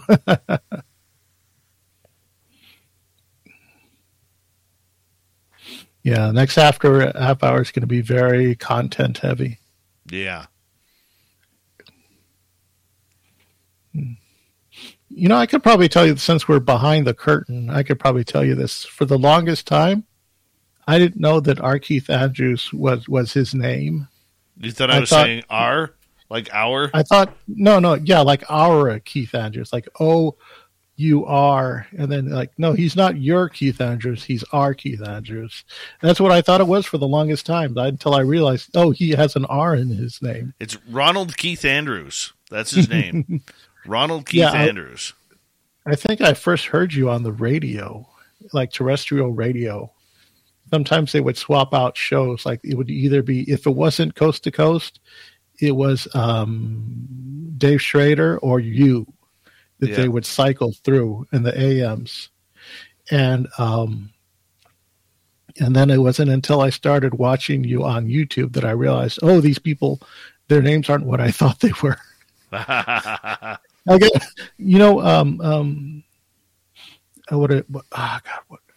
I'm on the spot, so stuff is falling out of my head. What is her name? The lady that comes on she was on the special with Devi Lovato. Her name starts with an O. Her last name starts O something. Geraldine Orozco. Geraldine Orozco. Yes, that's right. For the longest time, I thought it was. I didn't know it was Geraldine Orozco. I thought it was Geraldine and Roscoe. I thought that Roscoe was like a puppet she had. Oh, no. Plumbing, HVAC, and electrical contractors on Service Titan put up big numbers. How big? In their first 2 years on Service Titan, contractors typically see a 17% increase in revenue, a 9% increase in average ticket size, and a 10% increase in call booking rates. They also average a 4.7 out of 5 stars on customer review sites. Add it all up and the answer is clear. When solving for profitability, productivity, and growth, Service Titan is an essential part of the equation for contractors like you. Learn more today at ServiceTitan.com. That's ServiceTitan.com. Individual results may vary. Hi, I'm David Moss with Moss Nissan. When it comes to servicing your vehicle, Moss Nissan is simply the best. You'll notice the difference the moment you walk through our door. Our team is like family, and we look forward to treating you like part of our family. With our state-of-the-art service facility, factory-trained technicians, we are more equipped to service all make and models. Plus, with our extended service hours, our pickup and drop-off service, you can have your vehicle serviced according to your schedule, not ours. Experience the Moss difference today. Moss Nissan, whatever it takes. And I would listen to the show, and I'm like, when is she going to bring Roscoe on? I keep waiting for Roscoe to come on. That's funny. And I keep expecting for like a little rat puppet or something to come on. Right. And she's like, she'll talk, and then she'll bring up Roscoe and say, "That's right, Jaden. You're so smart," and something like that to come up. Geraldine. I can't see Geraldine do that. I really can't. Yeah. Oh. I gotta put that to paper sometime. You totally do. D Cypher is asking if your podcast is on Apple. I've tried to put it on there. I don't think it is on there. You're gonna have to go through Google and just type in "Conspire a Theory" podcast. If you go to either my Instagram or my Twitter, which is Conspire Theory, all one word, you'll be able to find a link tree in the bio, and then that will take you to the various outlets that it can be found on. It's one of those where you're going to have to like either get the RSS feed someplace and then plug it into your player. Right. I'm still trying to hook it up because I had to switch hosts for a while, and then I'm just trying to get everything back up to snuff. So I think I've submitted it to it, but it's just getting it on Apple Podcasts. I think there was a time where it was on there, but only went to so many episodes. And right. Do you broadcast off of Spreaker? I think I broadcast off of Spotify. I'm going off of Spotify for right now. If you go to Spreaker, it will take your show and it will automatically put it on all sorts of platforms. Yeah. All of them say they do that, but then when you finally get behind the scenes, it's like you got to plug all that stuff in yourself. Nope. And then you have to do all that stuff. I've been with Spreaker since 2016. Never had to do it. Never had to do it. I'm a big fan.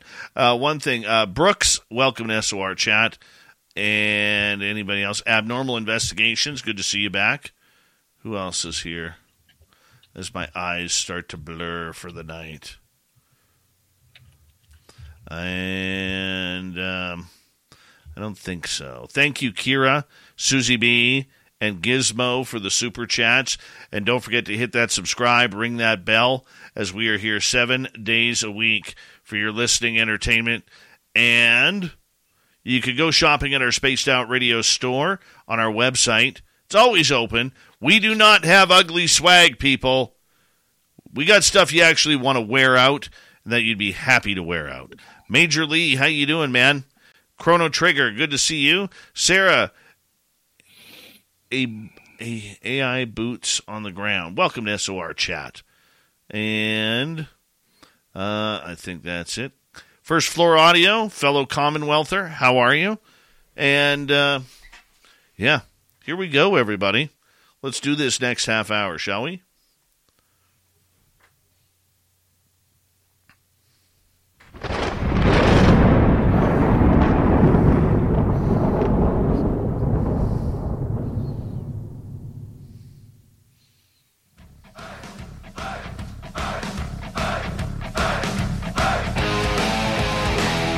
we go with the second half of Spaced Out Radio tonight. Thank you for tuning us in. For all the woo you can handle, my name is Dave Scott, broadcasting from the snowy mountains of British Columbia. Reminder to all of you that if you've missed portions of this show or others, check out our free archives by going to youtube.com/Spaced Out Radio. Do me the favor, hit that subscribe button. You can follow us on any major podcast network, including Spotify, iHeartRadio, iTunes, Google Play, and every podcast network in between. Our website, spacedoutradio.com, we have a plethora of features for you. Rock out to Bumblefoot, read the news wire, check out our swag as well. Follow us on Twitter at Spaced Out Radio, Instagram at Spaced Out Radio Show, and you can join us on Patreon in the SOR Space Travelers Club. Here we go, final half hour with our guest tonight from Conspire Theory Podcast. You know, me being the Canadian, I've been calling it wrong all night. I've been saying it's Conspire Theory Podcast. You screwed me up on that one, but we're glad to have our good friend Chris Holm here with us tonight. Chris, before we get into our Keith Andrews, you've been to our first two fan parties in Las Vegas. Mm-hmm. How much fun did you have? The first one was a blast because I had so many people to pal around with all day, and it was just a blur of just drinking and partying and fun, and then the second one was so many new people. There was like a lot. I was meeting a new person like every single time, and it's just I had a blast both times. Now, but I will say, if you're gonna go, bring a friend because you're going to run into so many interesting, cool people, and you're going to need someone to say, hey, that's so-and-so too. Well, you know what? I hope you can make our third one May 10th through 12th in Reno, Nevada at the Silver Legacy Casino and Resort. We moved it up from Vegas because Vegas just got too expensive. So we're moving it to Reno, a lot cheaper, a lot nicer, and we're going to have some cool stuff. Because I know you like doing the cool stuff, like the ghost tour we're going to do in Virginia City. Merle's setting that up, and Melinda Leslie's going to be doing a night vision scope for UFOs outside of the town. So I know, Chris, you're going to like that stuff along with the live show. So that'll be cool. If you caught the live broadcast from this past year, I think there was a time where random guy had the floor for like 2 minutes. And he brought up random people, and then I went up there and I told like for 2-3 minutes straight, I just told Jessica Jones's tall jokes. Yeah. It was a riot. That was the surprise of 2023 was how tall is Jessica Jones, a cryptid hunter? Yeah. You know, she's I thought she was going to be like 5'4", 5'5". No, she's like 6'7". You know, absolutely. Then she wears the heels to bring her up to like 7'1". Yeah. You know, but that's... WNBA probably tried to snag her a couple times. Probably. It wouldn't surprise me. You work a lot with our Keith Andrews. And, you know, this is a guy where he's our next guest. He comes in each month for what we call the ET Connection. And, you know, he is someone who is, you know, a lot of people, they think he's off his rocker. They think that he's telling the truth. They think that he is... you know, a little knowledgeable or just making it up. What do you think of our Keith and working with him? Well, just to come off the phone, I'm not paid to believe him, but I am paid to understand his what he's trying to present. And that's what I bring to the table. Whether I believe him or not, what I respect about our Keith is he's come forward and say, hey, I know I can't prove this to satisfy most people, and there's really nothing that I can do about that, you know. So either take it or leave it, and I respect that about him the most, and that's probably why I'm drawn to him and why I enjoy his segments so much. Because if you think he's crazy, fine, he's crazy. If you think he's real, then fine, he's real.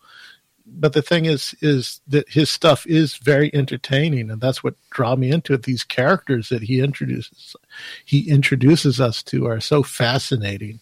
And I mean, you know, of course I was intrigued, and I think it was 3 years ago he put out a call on your show that he was looking for artists to, because he wanted to make an illustrated edition of one of his books, Races of the World, Volume 1.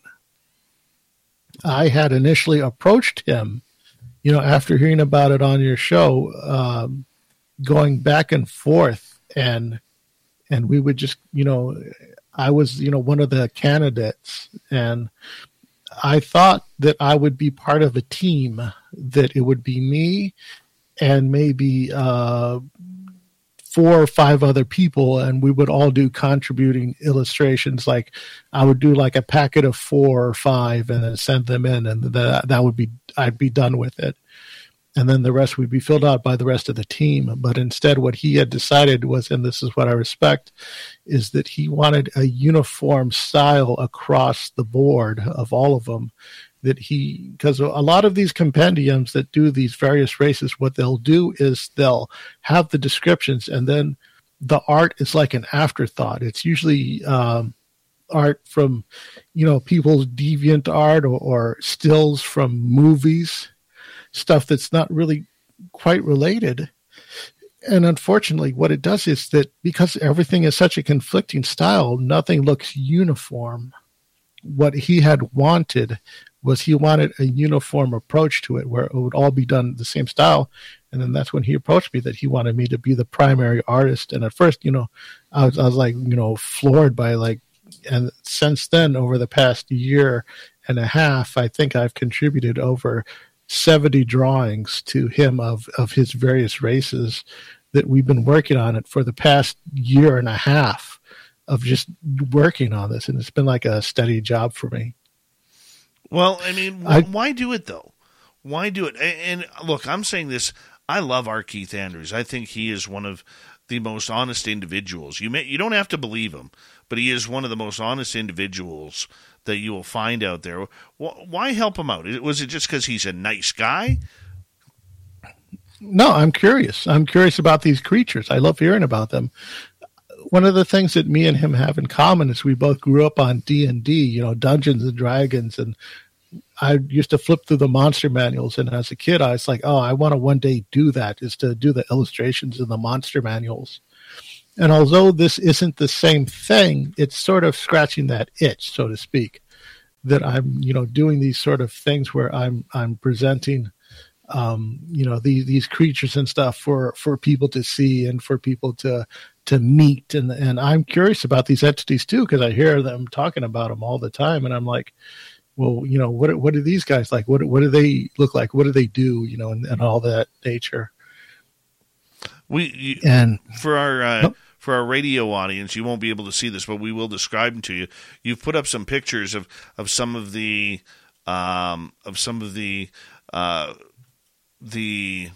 creatures, the aliens. Thank you, aliens that our Keith Andrews has come up with. Let's start with the Gorgon. Yeah, the one on the upper right is sort of like a bat-like creature, sort of like a golem or gargoyle-esque type of creature. And that's sort of like a rock creature that made out of rock, but it's sort of able to maintain flight and stuff of that nature. It's got bat wings on it, has a sort of devilish look, very intimidating. And then on the next one is a sort of a like Theranthrope type of creature. It's sort of like a dog man, but he's got like a skin tight suit on, space suit on, and he's got like the legs. He's got like a dog like head and tail. And he's got like his legs are sort of what we call, I think it's digigrade, where he walks on his toes, on his digits, and then on the other one is a Virzak, and that one it's a ball. I don't know how to best describe it, but it's a ball. and it's a very, shiny ball. I try to illustrate it as realistic as possible. And then the one in the other corner are these little mushroom people that are bouncing about back and forth, and they're teeny tiny, and they're one that he brings up quite a bit on his show is the Spearnock Din. And these guys they're like these little mushroom people. They have these little arm phalanges that come out. They have these stalks that separate into 4 little legs, and they have their mouths at the center of those legs, and they're just hopping along, sort of fun like that. He has things like the Corlocks and the Sargassians or Caesarians, pardon me. I mean, you look at a lot of these creatures, where do you, or entities, whatever you want to call them, when you hear him describe them, How are you able to put that picture in your head to what he's describing? Well, I asked for a detailed description, and then I asked him to what tell me a little bit about their mannerisms, what they do, what their habits are and stuff of that nature. And then I tried to, illustrate it as best I can. What the initial process is, he'll give me a list. He'll give me excerpts from the book. I need this, this, and this. And then I have my own copy that I use for, cross-references if I need to make notes on anything. And then I'll take that description, and then I'll do initial sketches, and then I'll send him the sketches, and then he'll send me notes and forth. And every week we would do a 30-minute talk where me and him would get on Skype, and then we just compare notes and go back and forth. And that's the coolest thing ever, because I sort of get my own little private show with Ark Heath, where I get them all to myself. And that's a lot of fun. And we'll talk business for 15 minutes, and then another 5 minutes we'll just goof around and just talk about what's going on and stuff like that. And then we'll just get back to it. And then I'll finalize his sketches, according to his notes, and send them to him pending his approval. He'll send me a few notes okay, I need this one a bit taller. I need this one a bit more this here, a bit more that here. And sometimes I'll have problems understanding it. And that's where me and him have to really get down on how to best present this stuff. It's well, how am I going to make this, plausible for people and all that nature? Let me see if I could do this within the application and show you some other ones. I got a few up here. I found the 3 most common that he's talks about, which is the Marlock, the Techlocks, and the Spearnock Din. You see the Spearnock Din there, and I'm going to see if I can. Oops. Okay, that's some more. That's the. Okay, this right here is the. Well, wait, hang on a second. Let me just. The Maldocks. Mallocks. I wouldn't want to run into them. I got a better one. The Techlex. Let's go to the Techlex. Okay, we'll talk about the Maldocks first. Sure. These are the guys. They're the sort of predator-like. He describes them as like a predator, where they have the mandibles on the lower jaw, which opens up to reveal their skin, and they're very powerful and muscular and they have claws on their hands, and they have horns on their brows, and they have long sort of hair which could get natted up into looking. They're the most predator-like thing that we've seen. And then I sort of flesh those out and illustrate them and present them to him. And then he comes back and forth, and we just go back and forth on that. And any questions regarding these guys? No, let's move on. No? All right, then let's see if I can. I want to present the Techlex. Oops, the Techlex. These guys, he brings them up quite a bit, and I asked him, when he described them to me, that there were these little reptilian beings. They're somewhat like a raptor, but if the raptor stood upright and was holding a gun and had space armor. And I'm oh, so these guys are like little kobolds, because in fantasy race, we have these things called the kobolds, and they're like these little lizard people. And they're like these sort of, fun, mischievous things. And that's, the closest approximation that I can find. Because whenever I try to do these things, I try to make them so that they have more if they have real world counterparts that I can draw inspiration from it and talk about and stuff of that nature. Love it. Love it. You also got one of me on there. I know you do. Oh, yeah. I know you do. You got to bring that up.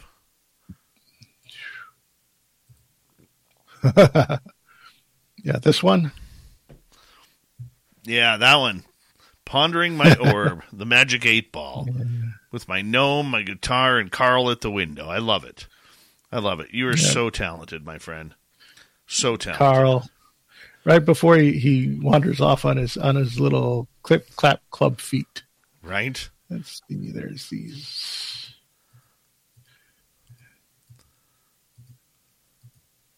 Okay, might get this little thing because I don't have it set to loop. Okay. Was there any? Let's see. I've only brought like a small handful to present. No, that's Let's take great. a look at these right here. That's great. While you leave them up there, while we look at them, I want to get to some audience questions here. Okay, Yeah. And let's get to Simon. Chris, do you feel like when you were in your induced state of paralysis, did you feel like they induced it and took advantage of it? I don't know.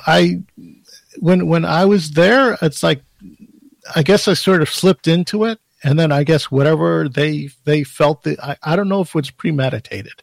I guess that's what they're asking is, was it premeditated?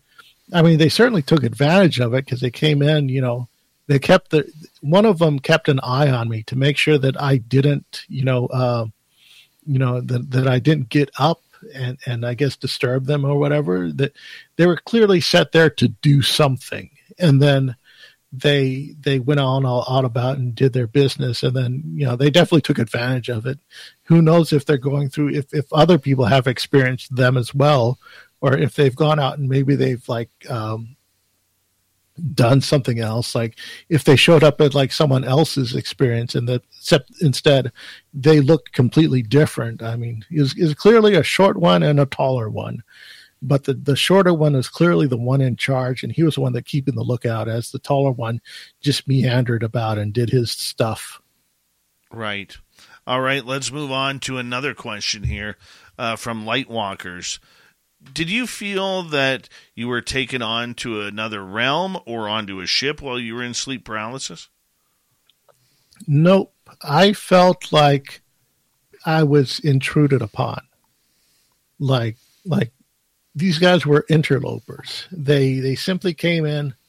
They did their thing within my realm or possibility. They probably spilt over their reality to do it, which was why they were able to get away with all the stuff that they did. But then they went up there, they did their stuff, and it's like, okay, we're done. We're going to go. Or he's starting to wake up. We're going. I mean, they conveniently left just as I was waking up. All right, let's go to another question from LM. Chris, is it gravitationally related? Is consciousness gravity born? Is that relating to my experience? Yes. Or what? Relating to your experience. Oh, what I felt was I felt the heaviness of my own body. That's how I could best describe it. Like my body was turned off. And then that allowed the opportunity for the interlopers to do their business. I got you. Got you on that. Okay, let's move on to another question. Let's go to UFO witnesses.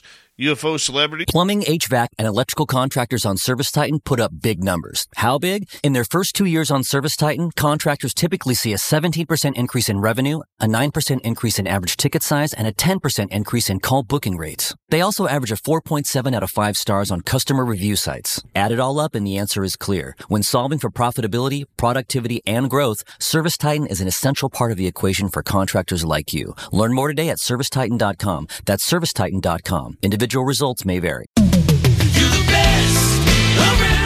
When it comes to buying a pre-owned vehicle, Moss Nissan is simply the best. With one of the largest selections of pre-owned vehicles in Tampa Bay area, we have options for every situation and budget. And every vehicle comes equipped with Moss Care, which gives you added peace of mind and features and benefits such as lifetime oil changes, roadside assistance, and so much more. Visit us today and let one of our knowledgeable team members give you all the information you need to make an informed car buying decision. Moss Nissan, whatever it takes. Versus UFO whistleblowers. Where do you stand? Aren't they the one and the same sometimes? Because sometimes, because these whistleblowers, they're pretty much elevated to celebrity quite a bit. I know that the argument out there is that the whistleblowers aren't really risking anything. But then the experiencers, in the good old days, when they used to come out with their experience, they faced massive ridicule. And, of course, now we know that a lot of that ridicule was state sanctioned by the government, So who knows now if we're I do believe some of us are still conditioned to make fun and laugh and giggle at the strange. But I think it's slowly changing as more people are coming forward with their experiences. So I don't know. I don't pick a side. I hope they both lose. All right, let's continue on here with Kira. Chris, have you channeled any beings by drawing them on paper? I've tried to do the channel drawing on ghost hunts, and I really don't think I was anything successful. Whatever wavelength it was, I'm not able to snap into it. Whenever I go to ghost hunts, it's like nothing happens. You know, you've heard the whole, you bring a skeptic, nothing's going to happen because they nullify the experience. I feel whatever nullifying agent, that's what I have. So I consider what experiences I did have to be very, very lucky and extremely rare upon that, because I'm clearly a void. Whatever it comes out, I will void it out. All right. And follow up from Kira, has you seen anything appear after drawing it?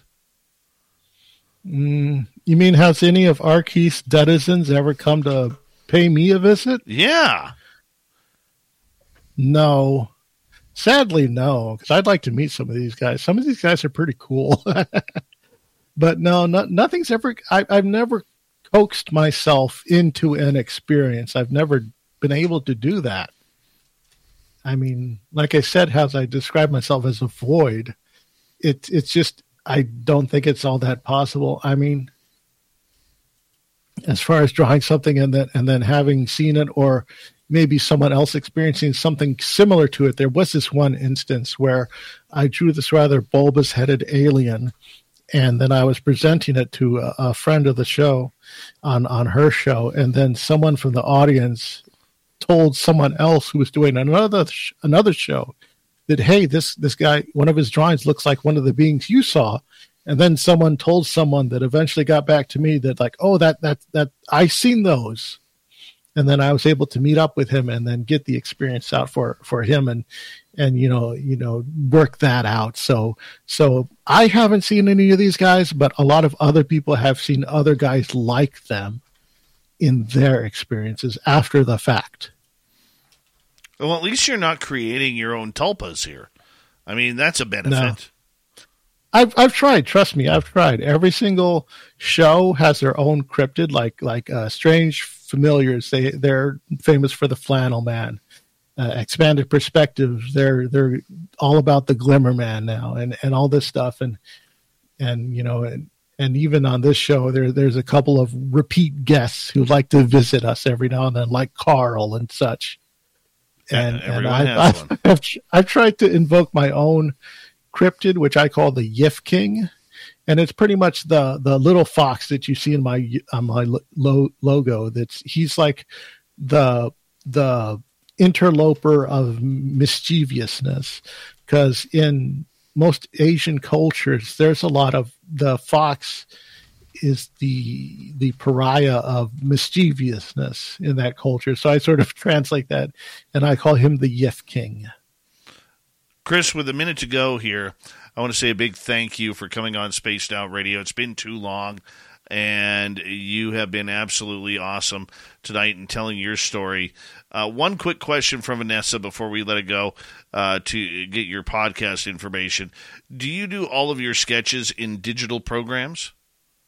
Yes, I use Clip Studio Paint, and I've been doing it digital for quite a while. It's just a good, fun, easy to use program for me. That's what I've had the most experience. I've been brought up and trained in Adobe Photoshop and Illustrator programs of that nature. So it's sort of, you know, working digitally is familiar for me, and it's easier cleanup. You know, because I do traditional art, but the traditional stuff is like I break my markers and pencils because I have a real heavy hand, so they end up breaking and stuff like this. With the digital stuff, you know, I just wear out equipment and replace it. Right. And quickly here, with 10 seconds to go, tell everybody where they can find your podcast. Just search Conspire a Theory on all your podcast stuff. If you need to find me on social media, the best place to go is Instagram.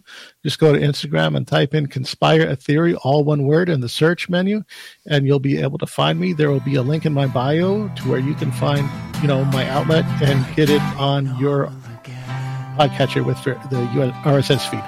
Right on. Chris Holm from Conspire Theory. Coming up next, Steve Stockton from Among the Missing, and then Robin Haynes joins us for the Cryptid Report. We'll be back with Hour 3 of Spaced Out Radio next.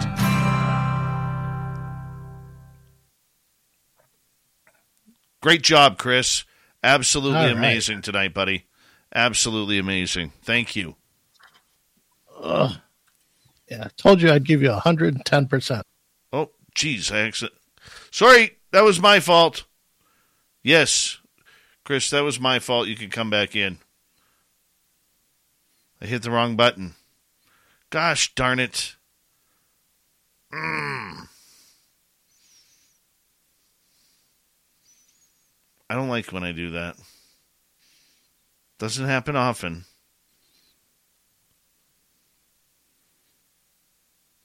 Damn it. There he is. My bad. I hit the wrong button. Yeah. When you say you're not joking. What's that? When you say 2 hours on the dot, you're not joking. Yeah. Sorry, you were saying right before I rudely got rid of you there. Something like I did my best. I gave you 110%. So. You were awesome. You were awesome.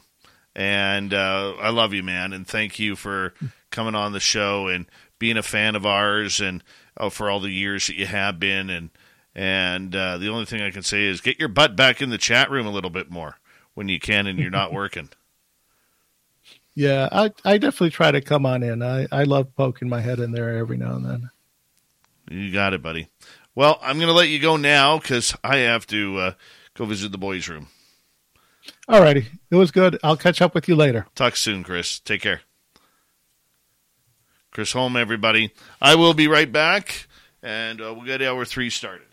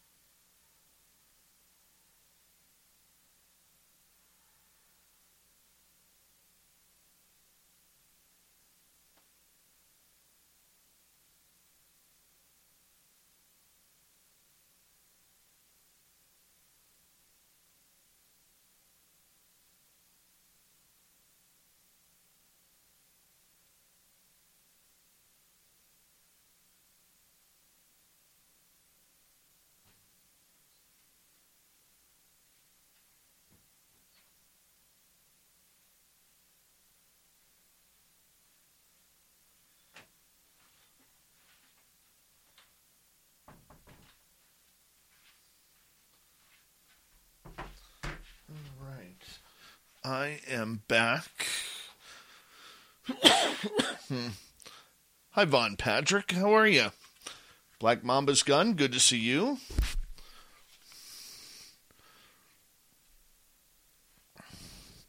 Good night, Kira. Have some fun training at 7 a.m. Call me after work, will you? If you don't mind. Fawn, I'm doing good. Don't like my Oilers start, but I'm doing good. Thank you for asking, buddy. Thank you also to Kira, Susie, and Gizmo for the super chats tonight. Very much appreciate it. And if you haven't already, do some shopping at spacedoutradio.com. We got great swag, people. We really do. It's not ugly. None of that ugly stuff. We got good stuff you're going to want to wear. So make sure you go check it on out. And here we go, everyone. Here comes hour number 3.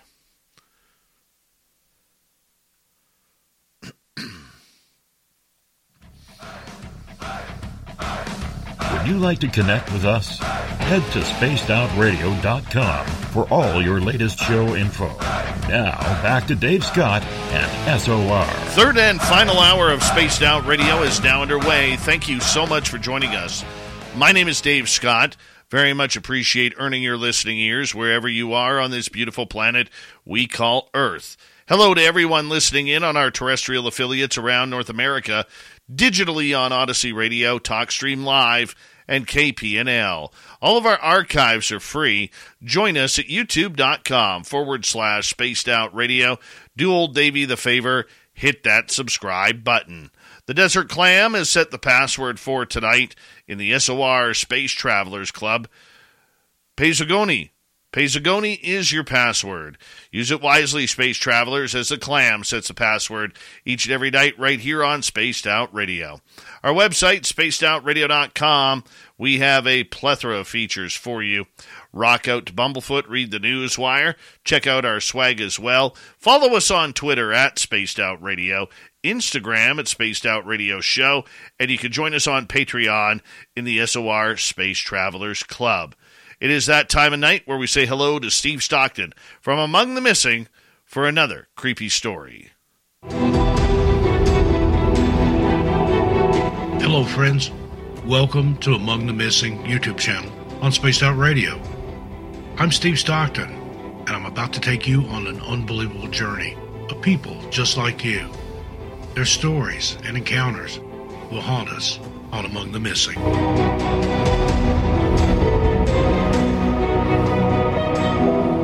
Over the 4th of July weekend in 1938, the Billhartz family went camping at Colorado's Rocky Mountain National Park. The family, including 4-year-old Alfred Billhartz and his older siblings, camped near Estes Park in the Roaring Fork River region. On July 3, the family walked along the trail to go fishing, with Albert lagging behind. Around 8 a.m., his parents noticed he was missing. The family searched for Alfred, but could not locate him, and he was reported missing to park officials. Over the coming days, more than 1,000 searchers, including canines, scoured the area for Alfred by damming up streams, dynamiting beaver dams, and searching creek bottoms, but no trace of the young child was found. Speculation about Albert's fate ranged from a grizzly bear attack to abduction, but authorities assumed he drowned or was somewhere in the timbered region. Searchers believed that if he were in the water, he would not have been able to pass through the beaver dams, and if he did, he would not have made it through a wire net set up by officials during the search. A gauze bandage, which his parents said had been covering Alfred's heel, was discovered approximately a mile from where he was said to have disappeared. This discovery led his father, William, to believe Alfred was abducted rather than having drowned, as Alfred disliked bandages and tended to pull them off. A new search took officials to the hills, with teams scouring the Devil's Nest region on the slopes of Mount Chaplin for an all-day climb up the mountain's south side. William J. Eels and his wife previously told officials they thought they saw a lone figure of a boy standing on a boulder, which gave credence to the theory of abduction proposed by Alfred's parents. Then a woman named C.A. Lynch informed her brother-in-law, W.R. Lynch, that she had seen Alfred walking with an unknown man along a highway while driving with her husband from Big Spring to Ogallala. This prompted officers in western Nebraska to investigate, but this also yielded no results. For several weeks after Alfred's disappearance, reports were received claiming he had been seen by various persons. However, officials were unable to validate any of these claims. Months later, the Bill Hart's family received a ransom note at their home from a man who shielded his face, requesting $500 for Alfred's safe return. The note read, "Sorry for your son. The boy doesn't take to us. We will return your son if you leave $500 in a can 20 feet from 32nd and Syracuse, 1 block from your home, and the note. We will return your son within 24 hours." Alfred's father held a family conference and decided they would handle the matter themselves without the police, but after careful reflection, they contacted the authorities. Alfred's father responded to the note by writing, "If you will give me any proof that you have my boy, I will pay the money." He left the note in a kettle around the corner, and the police set up a blockade to intercept any roads leading out of the area. Then they waited. A car carrying a man and a woman pulled up and circled before stopping at the intersection of East 32nd Avenue and Syracuse Street. The man got out of the vehicle, pushed a dog out, and Alfred's brother, Matthew, who was waiting with the authorities, shouted, "Stop!" After pushing the dog back into the car, the man quickly jumped in and sped away. A detective fired around amid the chaos, but the vehicle continued until it reached the police barricades. The detectives apprehended the couple, and when questioned, the pair claimed that they frequently took their dogs to the area to, quote, "give them an airing," end quote. Police believed their explanation and subsequently released them.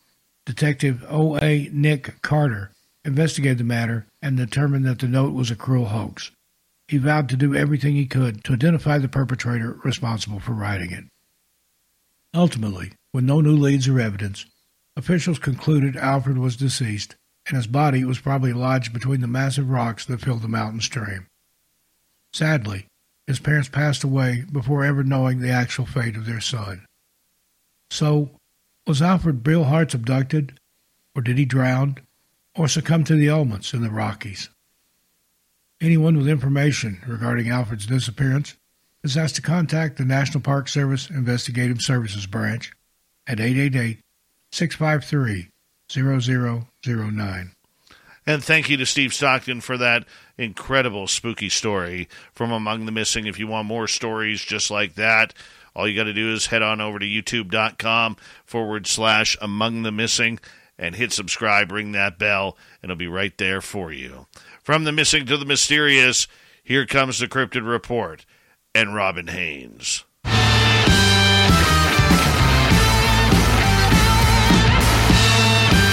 Nice.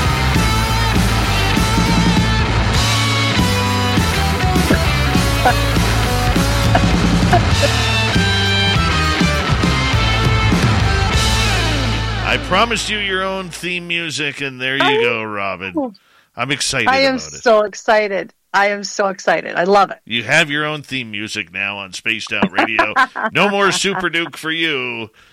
I'm telling you. That's awesome. Thank you. Yes. I feel so loved. Yes. I got to figure out some words I'm going to put in there yet. It's not quite done, but I wanted to get That's that all right. in there. We're on our way. Nobody thinks I'm Duke anymore. Nobody thinks you're Super Duke anymore. Nope. Not Super Duke anymore. We've upgraded you. You're your own personality here on Spaced Out Radio. He's my brother from another mother.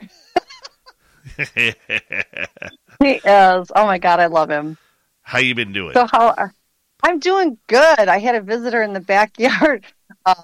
This morning. I didn't even realize it was out there. Everybody needs to start looking up in the trees. I am really bad at that. Like, people don't realize how up in the trees the Sasquatch get, because they just assume because they're so big that there's no reason for them to really be looking in the trees. They're so busy looking for them everywhere else. They get up in those trees. Like, you would not believe how easy they get up in those trees, and you don't know they're there. And I went out this morning and let the dogs out, and right next to where the backyard is fenced in yet is my whole property is outlined in giant pine trees. And I didn't even pay attention. I was half asleep. I was taking the dogs out. And the Pyrenees didn't want to come in, so I put her out in the pen, and I shut the fence on it. I went to go turn around, and all I heard was this giant pop. and the whole entire tree line just shook, and one went from the trees to the tree next to it.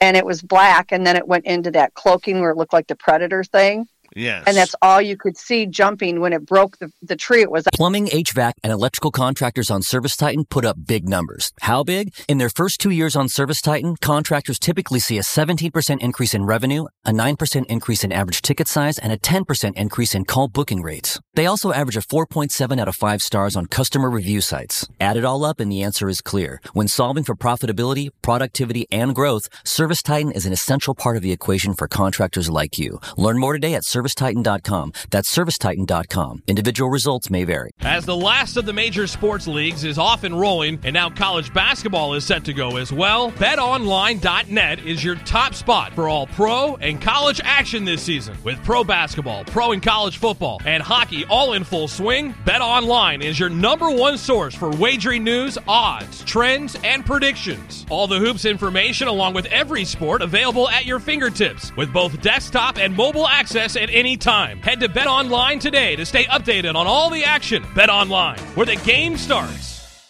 it just snapped it right in half. It jumped up to go to the next one, and when it did, it must have stepped on it wrong because it just snapped it right over. And it took off into the tree next to it. By the time it got to the third tree, it was cloaked again. Oh, but nice. People need everybody look up because they get in those trees and you can't tell they're there. Now, we had Zerky, the younger one that hangs out in the front yard.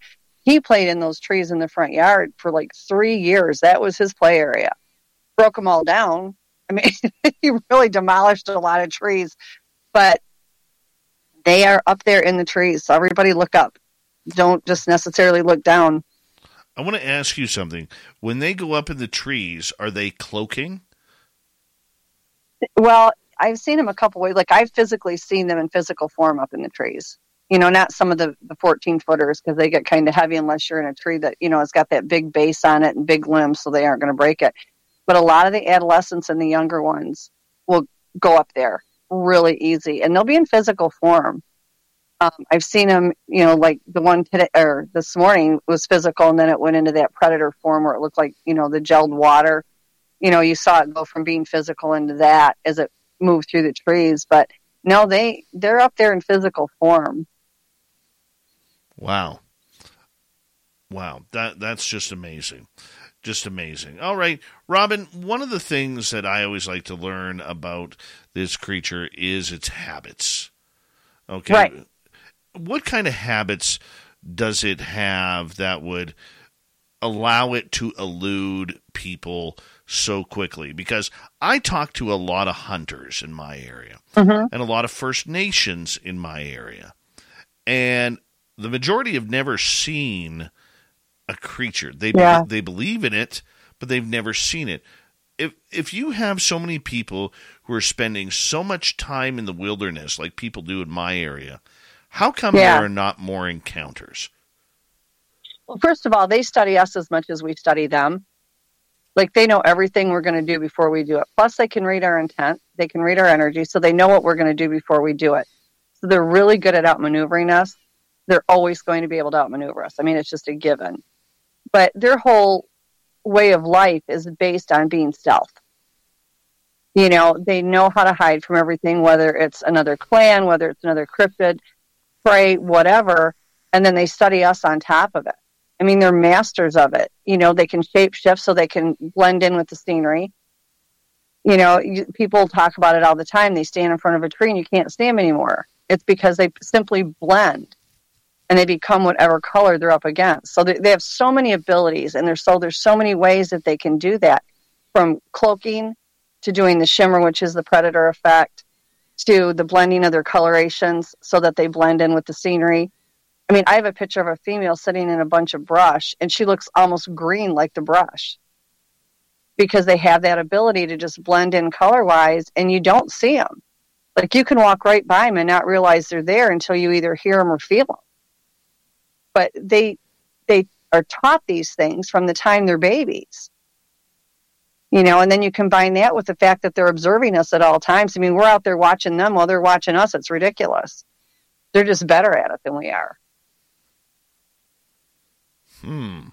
Okay, so how are they able to walk so quietly. Are their feet that padded that it allows it? Because, I mean, let's face it, rocks, dirt, trees, okay, other things that are on the ground, they're pretty, they can make things pretty loud. Yeah, I don't think it's so much that they're padded. They actually, their feet get really tough on the bottom because they're barefoot all the time. They cover rocks, they walk up and down the trees. Like, they go up in those trees and they'll take their feet and just climb right up the bark. I mean, they're barefoot, so it toughens that bottom layer on the bottom of the feet. But I think, too, they're so used to it. Again, it goes back to the way their culture works and what they're taught. I mean, they are careful. Where they put their feet, they're very well aware of where their feet go. That is going to make the less impact, the less noise. And then, for a lot of the people that are familiar with the woo with them and the paranormal side of them, they can levitate. I watched them do it before. Many people have watched them do it. So they can hover just above the ground. You would be amazed. Like, you might hear a little bit of shuffling when they're on the ground. You're not going to hear the kind of footsteps that we get from us. They glide when they walk. It's not like a solid put your foot down like perhaps we do. They literally glide, and it looks effortless. For people that have seen it, and thousands of people have, it's just like somebody that's on cross-country skis. That's the same effect that they have. And it's a very quiet movement. It's a very even, flush movement. Okay. I'm still having troubles figuring out how they're able to be so silent. I mean, look, they're going to make some noise. Everything does. Right. Okay, but their silence is stealthy. And yeah. And I can understand, okay, if you're in the denseness of a forest, okay, they're going to blend in.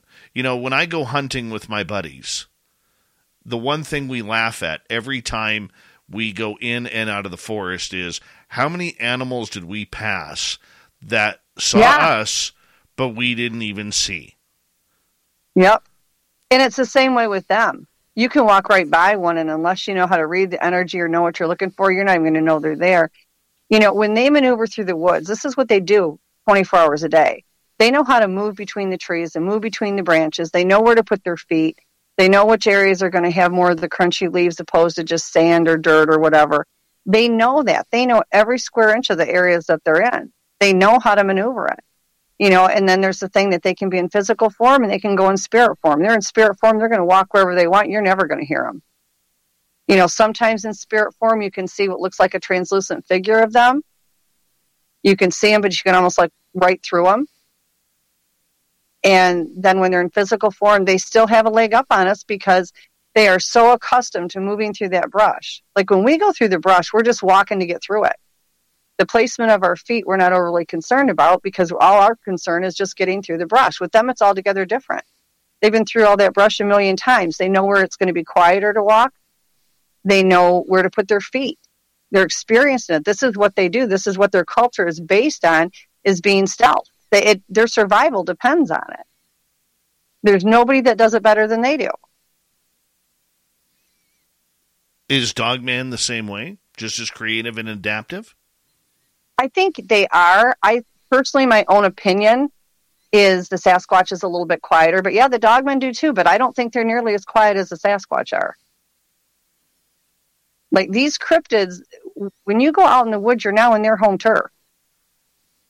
And they can maneuver it like nobody's business. They know where to put their feet at. They know, perhaps this area over here is a little bit more unstable. It's going to be crunchier, walking on the leaves or the brush, where this side over here is going to be a little more sandy. When they used to walk around when I was in Michigan and they used to follow me around the woods every time I'd go out and walk, they knew where to put their feet. They knew what parts of the property were softer. Like they would come up where leaves were at, and I would literally watch them walk around the leaf pile and walk over in the sand and walk. Like they know what they're doing. They know it better than we'll ever know it. But their whole lives and cultures are dependent on them being stealth. That's how they're raised from the time they're babies. If they can get into a tree and go from tree to tree to tree so that there's no crunching of leaves where they're walking, they're going to do it. We had a huge, huge tree at the back of our property. It was big. And you could see where they would grab the branches, and it fit perfectly where their hands would go and their feet would go. There were raw spots on the tree where it went right through the bark. And that was where they would grab it to pull themselves up. And they would literally go tree to tree. Like I said, this one over here this morning, I had no idea it was up in the tree. All I was trying to do was let the dogs out, and the Pyrenees wanted to stay out, so I put her out in the pen. Thought, okay, fine, she likes it cold, and it's cold here. She could go out and play, and when I got close enough to the pen, it must have startled it because it just jumped from one branch to another, broke the whole branch down. It was a good-sized branch. I mean, it was probably, about half the size of around as a tire. So it wasn't like it was a thin little branch, and it broke that thing to the ground, and I saw it right as it leaped onto the tree next to it, and then it went to the tree from there and on down. I never knew it was there. It was quiet as a little mouse. She didn't have any idea it was there until, it went to go jump, and that branch gave way under it. Wow. But I was only probably 20 feet, not even 20 feet from it. Unbelievable. Do we know if Sasquatch ever stops growing? I know that's a hypothetical question, considering we don't have a body, we don't have the DNA to test, but it's only speculation.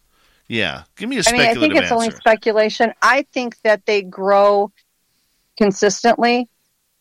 When they're younger, they grow at a faster rate. I think they peak and then it slows down. That would be my assumption. Do I have anything to back that up on? Absolutely not. We see some that get 15, 16 feet tall. Some get bigger than that. I don't think they stop growing. I think that the rate of growth decreases as they get older. And I think that's what slows it down a little bit, because the most growth is generally, as they're younger. And they get, they grow very quickly then. But I think the older they get, it slows down that growth rate. And a lot of it depends on, the area that they're in, how much food they have access to. I mean, there's a lot of components that would add to that. But in my opinion, for whatever that's worth, and it's only an opinion because there's no way to prove it, as they get older, it slows down that growth rate. And just like us, we grow to, a certain age, and then we start kind of shrinking a little bit. I don't think they ever shrink down like we do, but I do think that it predominantly slows down that growth. Right. I could totally understand that, as it does with almost every other species out there. What have you learned from interacting with them? This is a question from UFO Witness. For me, I think the biggest thing for me was just to realize how human they actually are. I mean, the paranormal abilities really didn't shock me because I grew up around them, so I was used to them, so that wasn't the big shocker to me. A few of them were, but most of them were not. For me, it was, when I was a kid and I encountered them, it was, oh, look, there's another animal in the woods. It's all covered with hair, and you just automatically assume it's an animal. And then as I got older, it was, oh, they have speech. They have a written language. Their culture is their own culture, but it's still run like a human would run like a culture. So that was the biggest shock for me when I had that come to Jesus moment where, I transitioned from, oh my gosh, this just isn't an animal any more than we are, to this is actually a type of people. And that was my biggest shock. The abilities didn't floor me as much as they probably should have, because from the time I was little, I experienced them doing them and using them. Now and then it would be kind of like, oh, wow, they can do that too. All right, that's cool. But it didn't really shock me as much as the whole human aspect. That was the part that really floored me. Robin, we have about a minute and 30 to go with you here. This segment just goes by way too quick, but I know that where you are in the dead of night, you're wanting to get to bed here very, very soon. So do me a favor. Let me stay up for you. I know you do, and I appreciate the fact that you stay up for us and our audience. It is gold, Jerry. I love it you is guys. Gold. Tell everybody how they could get a hold of you.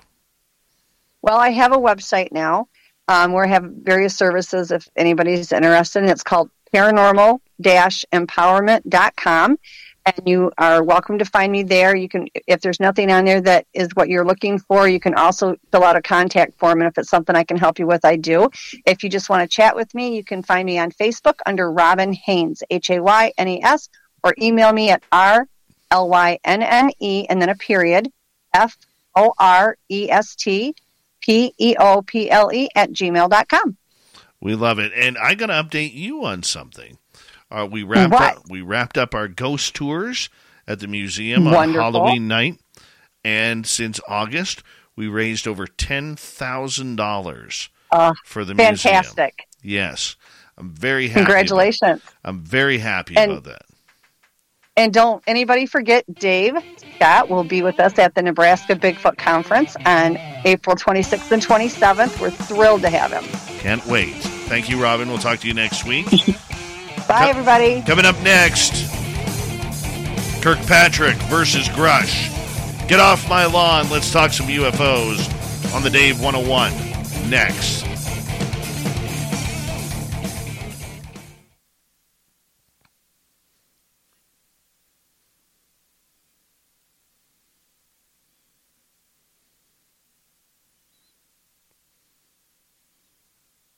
All right, I'm just kind of standing here. Actually, I'm sitting here. My chair is so uncomfortable tonight. So uncomfortable.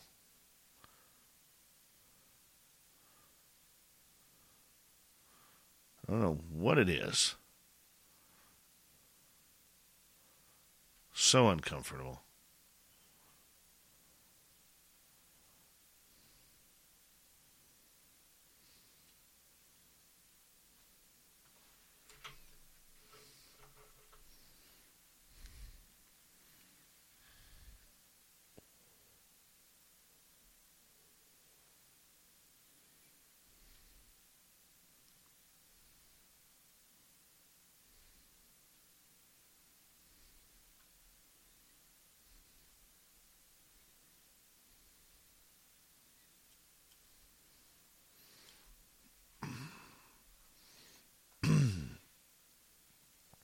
Hello, Luffy. What's going on?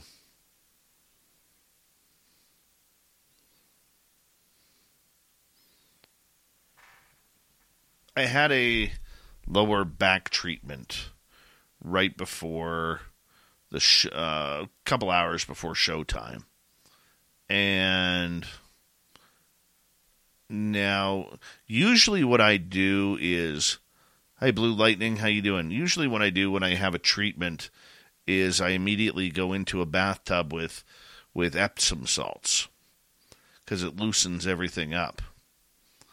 And I didn't get that opportunity today. And so I can feel from sitting in this chair for the last couple hours that it's kind of like everything's like moving, and it's uncomfortable. So if anybody out there listening right now is a Reiki practitioner and can send Reiki my way into my lower back, I'd greatly appreciate it.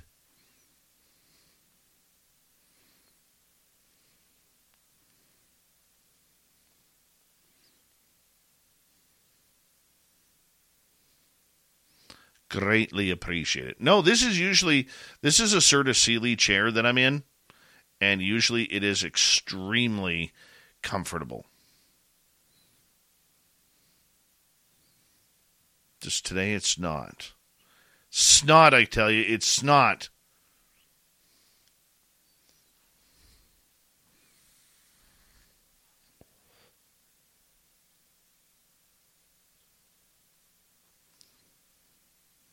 I will take all the relief I can get right now. I can see you have a porcupine spirit attachment. I haven't seen a porcupine in a long time. I've seen one, and I never realized how big those rodents are. They're massive. They are massive.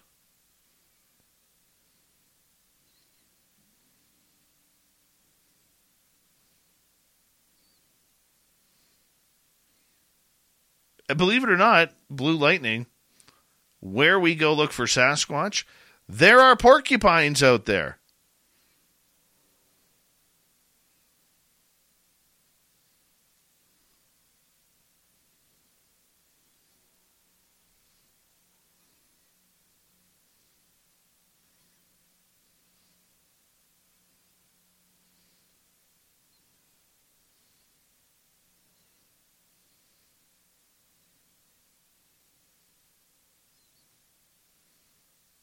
We got just over a minute. Thank you to Vaughn, Kira, Susie B, and Gizmo for the super chats tonight. It's a great way to support what we do on this show on a nightly basis. So thank you so much. Thank you to all our new subscribers. We're like 36 away from 24,000. Hello, sweet Tony D. How are you? I appreciate the Reiki, my friend. Don't forget, you can shop at our store, spacedoutradio.com. We do not have ugly swag, people. No ugly swag.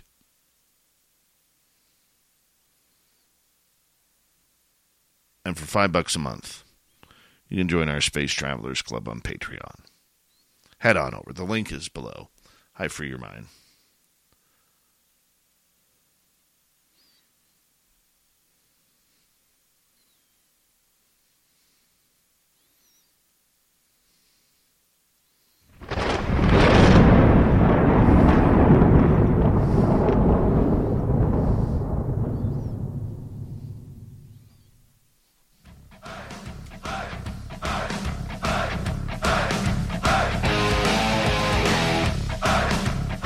Here we go with the final half hour of Spaced Out Radio tonight. Good to have you with us.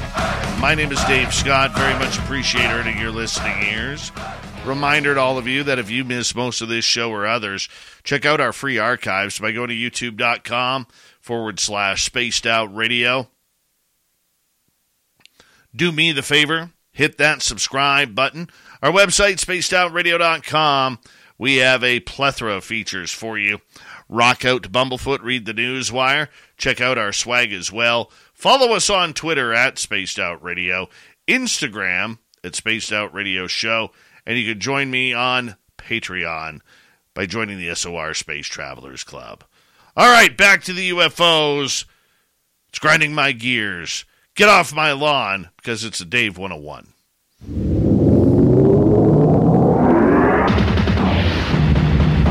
It's time for Dave 101. Open up the door, it's Dave! Dave, D-A-V-E!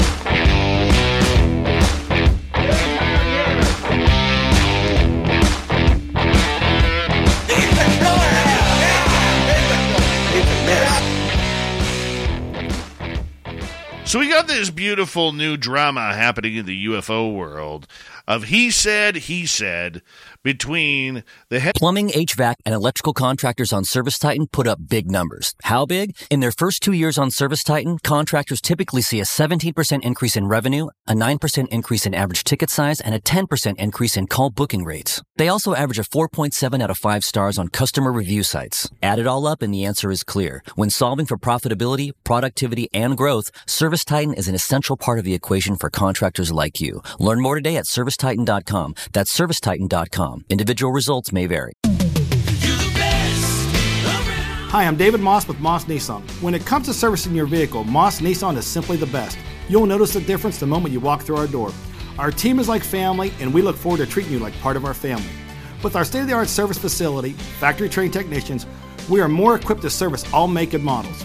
Plus, with our extended service hours, our pickup and drop-off service, you can have your vehicle serviced according to your schedule, not ours. Experience the Moss difference today. Moss Nissan, whatever it takes.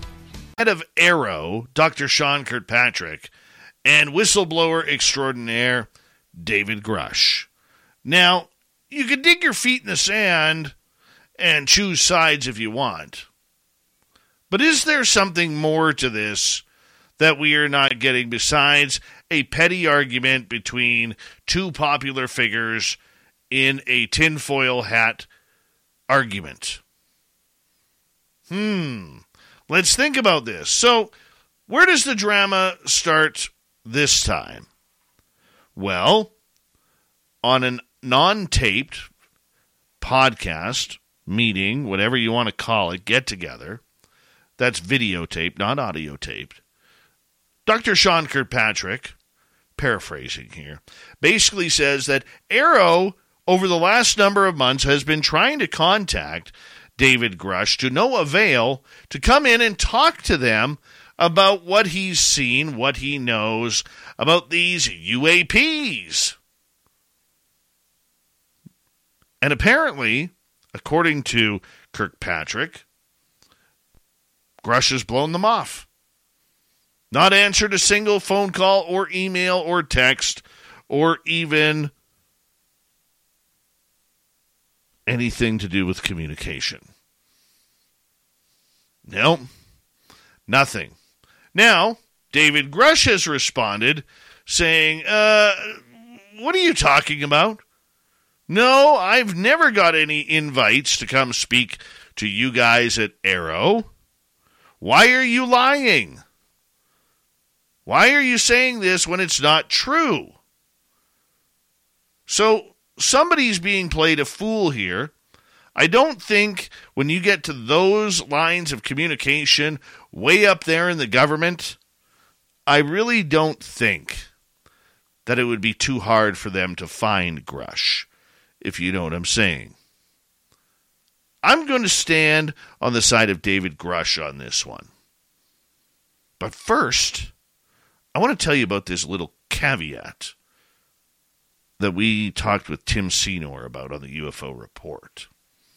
You see, both Sean Kirkpatrick and David Grush have a handler of sorts. A billionaire handler who's a defense contractor and a guy who made his money off of co-founding PayPal with Elon Musk. And that is a gentleman named Peter Thiel. Now, Peter Thiel runs a company that uses computer technology to prevent hacking into the U.S. military computers. That's a big deal. It's a big contract. So how does he tie into Kirkpatrick and Grush? Well, let's break down the lines. One of Peter Thiel's business partners is a guy named Jesse Michaels, who happens to have a YouTube channel, happens to be the first one to interview David Grush on his YouTube channel after Ross Coulthart. And they are now kind of handling his media. So that way they keep him away from all the pesky people like me who want to interview him. Oh, we probably could for about $3,000 a month. Or pardon me, $3,000 an episode. And they'll probably want the questions up front, which real journalists never do. Okay? But on the flip side, how does Sean Kirkpatrick tie to Peter Thiel? Well, we have the answers for that too. See, Peter Thiel donated between $5 and $8 million to help set up Enigma Labs, the nefarious UFO company that seems to not want government contracts, but is somehow working with NASA and other government vendors with UFOs. Huh? Exactly what I just said. Enigma Labs got their funding and their start from Peter Thiel's money. So how does this tie to Sean Kirkpatrick? Well, it is believed that Kirkpatrick is a fan of Enigma Labs and will likely have a job there when he retires, as expected, allegedly, within the next 18 months. So how can these two Peter Thiel prodigies, if we can call them that, end up bickering publicly about UFOs? Well, that's simple. You see, David Grush is also a Luis Elizondo guy. They're buddies, along with many other whistleblowers and people who worked in the UFO dark world at the Pentagon. They know what it's like to be screwed by their senior advisors and alphabet agencies while trying to bring this topic to light. And Kirkpatrick has a real beef with some of these people who used to be part of the ARROW / UAPTF / ATIP / OSAP groups that were running the UFO story behind the scenes. So, if you choose Grush, you're still supporting Peter Thiel. If you choose Kirkpatrick, you're still supporting Peter Thiel. But we don't know what the end game is for either or. So why is this important to the UFO story? We got to get to that. This is important because right now they are two of the biggest names out there. We have one trying to expose the story, even though he has no hardcore evidence that we have seen publicly, at least. Privately, Congress people have got reports, names, potentially photographs, phone numbers, emails, Facebook pages, OnlyFans, in order to get their information.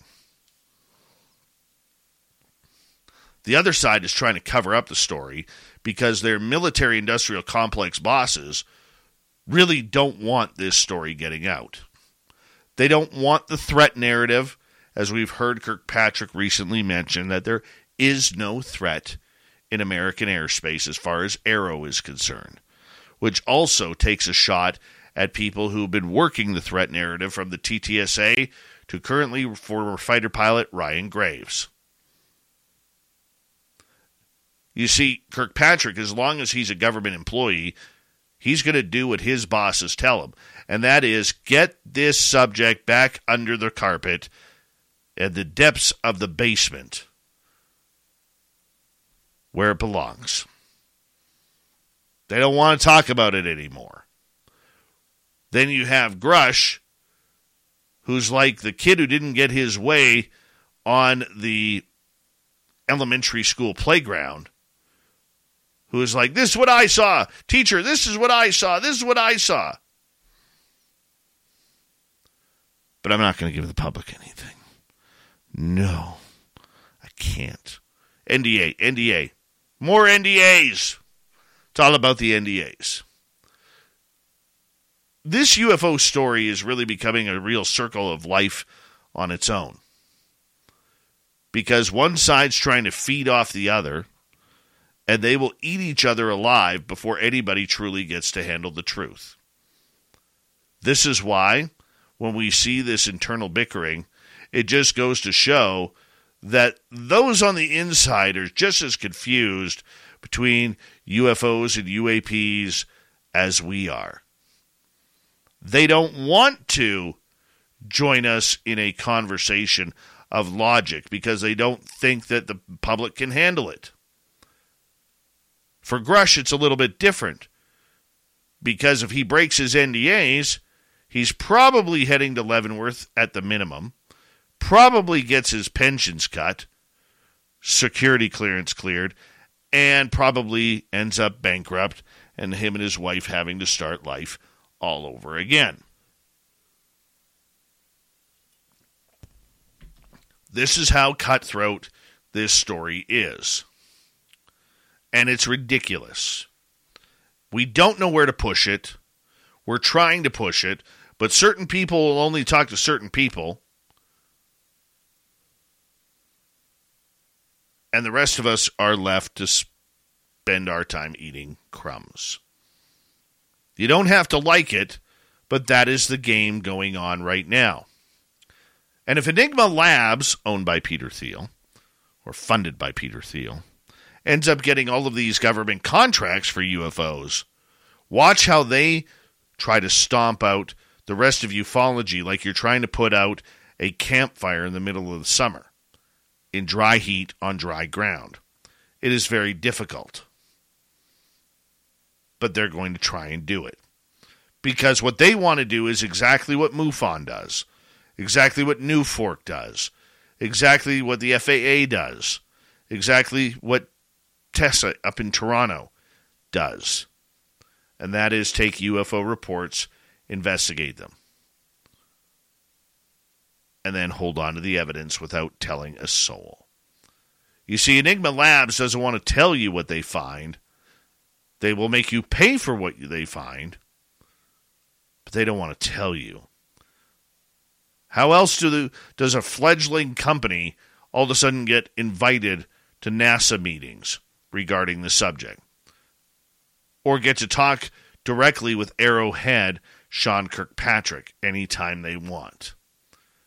The real conspiracy about UFOs and UAPs, whatever you want to call them, isn't the aliens, the pilots, or the crash retrievals, or the technology that has them going from 80,000 feet to 10 feet above sea level in 0.78 seconds. That's not it. The real conspiracy behind this is those who are trying to cover up, and they will eat their own to do it. That is what we are seeing played out in public. It's probably why more whistleblowers haven't come out in defense of David Grush publicly, in front of the media, in front of the cameras, and in front of the microphones. It's a tough reality when you see them waging war against each other over a subject that's so obtuse that there's still 40 to 50% of people in North America who have no clue what's going on in the sky because they don't believe it. No, we are in for more of a dirty mess coming up here. And it's not your fault. It's not my fault. It's the fault of those who want to be in charge and push narratives. This is why on this show we have always told you a couple of things. Number one, read between the lines. That's where the true story is. And number two, don't fall for false narratives. Because the narrative means disclosure will never happen. They don't want it to happen. They don't want you involved. They don't want me involved. They want us all to go away and leave them to their UAPs. That's what it's all about.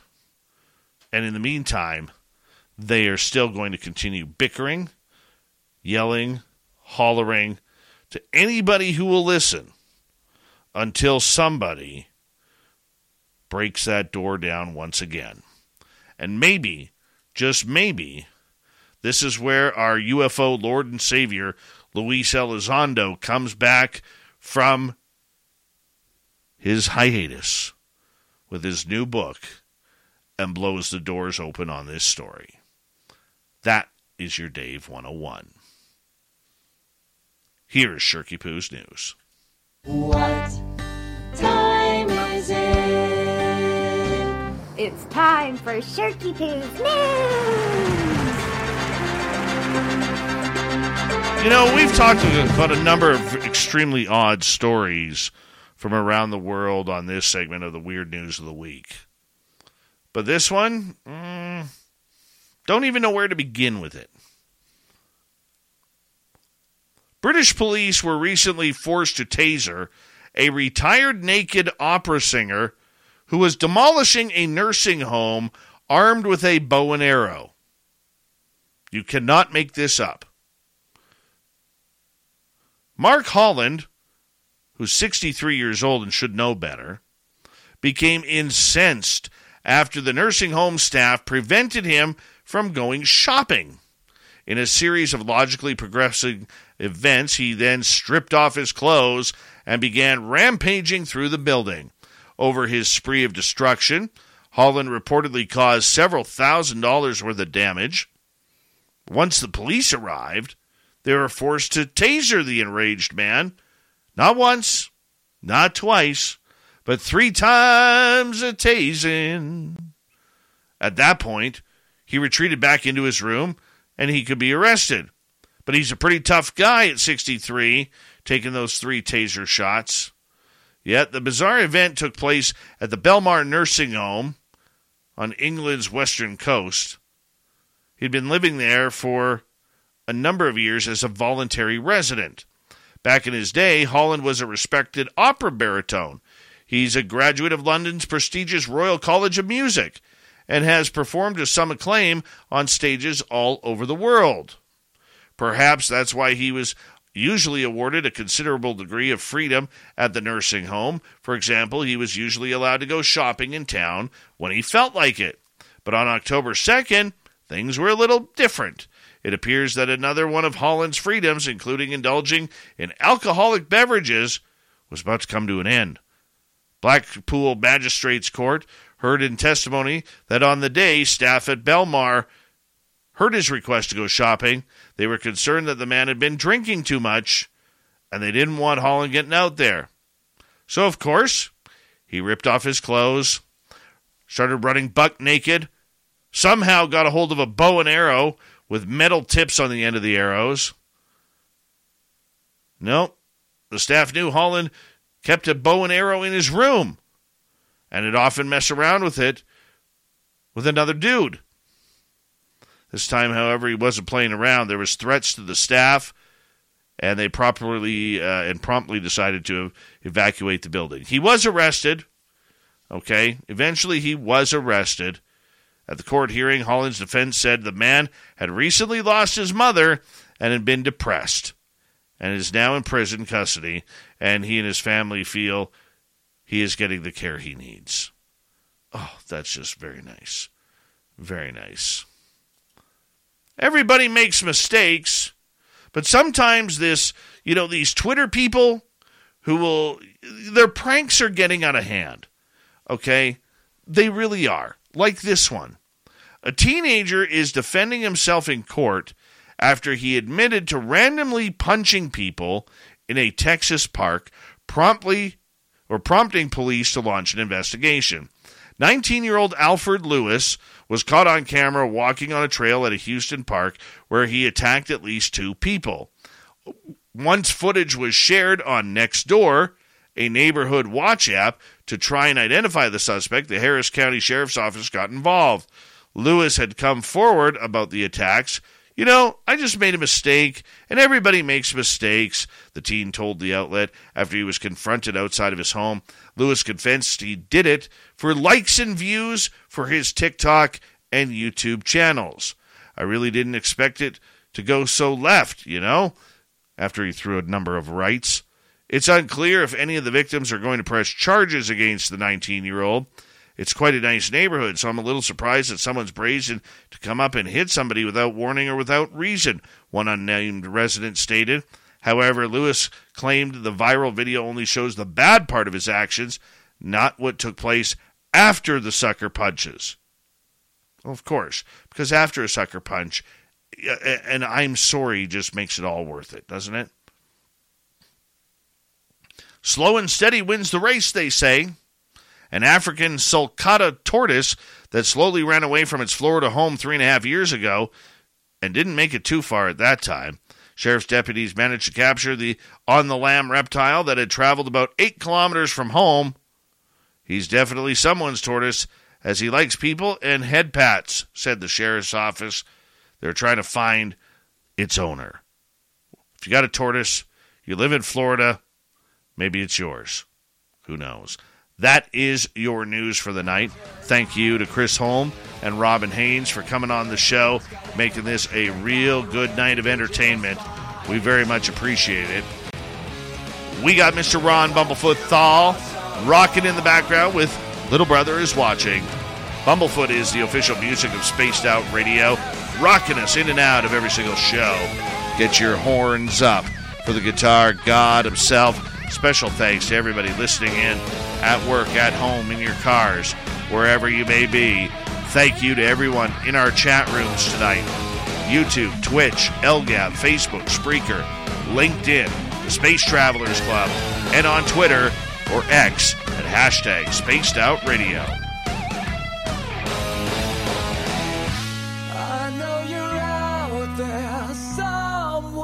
Remember, this show is copyright by Spaced Out Radio and SOR Media Ventures Limited. Thank you so much for choosing to share your evening with us, because together, my friends, we're watching. We own the night. Mr. Bumblefoot, we need a favor. We need you to take us home.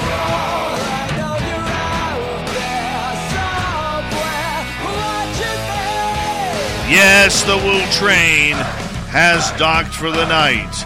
But soon, my friends, we shall ride again. Your seats are always available. Your tickets never expire. And if you want to bring a friend, we've got room for them too. Good night.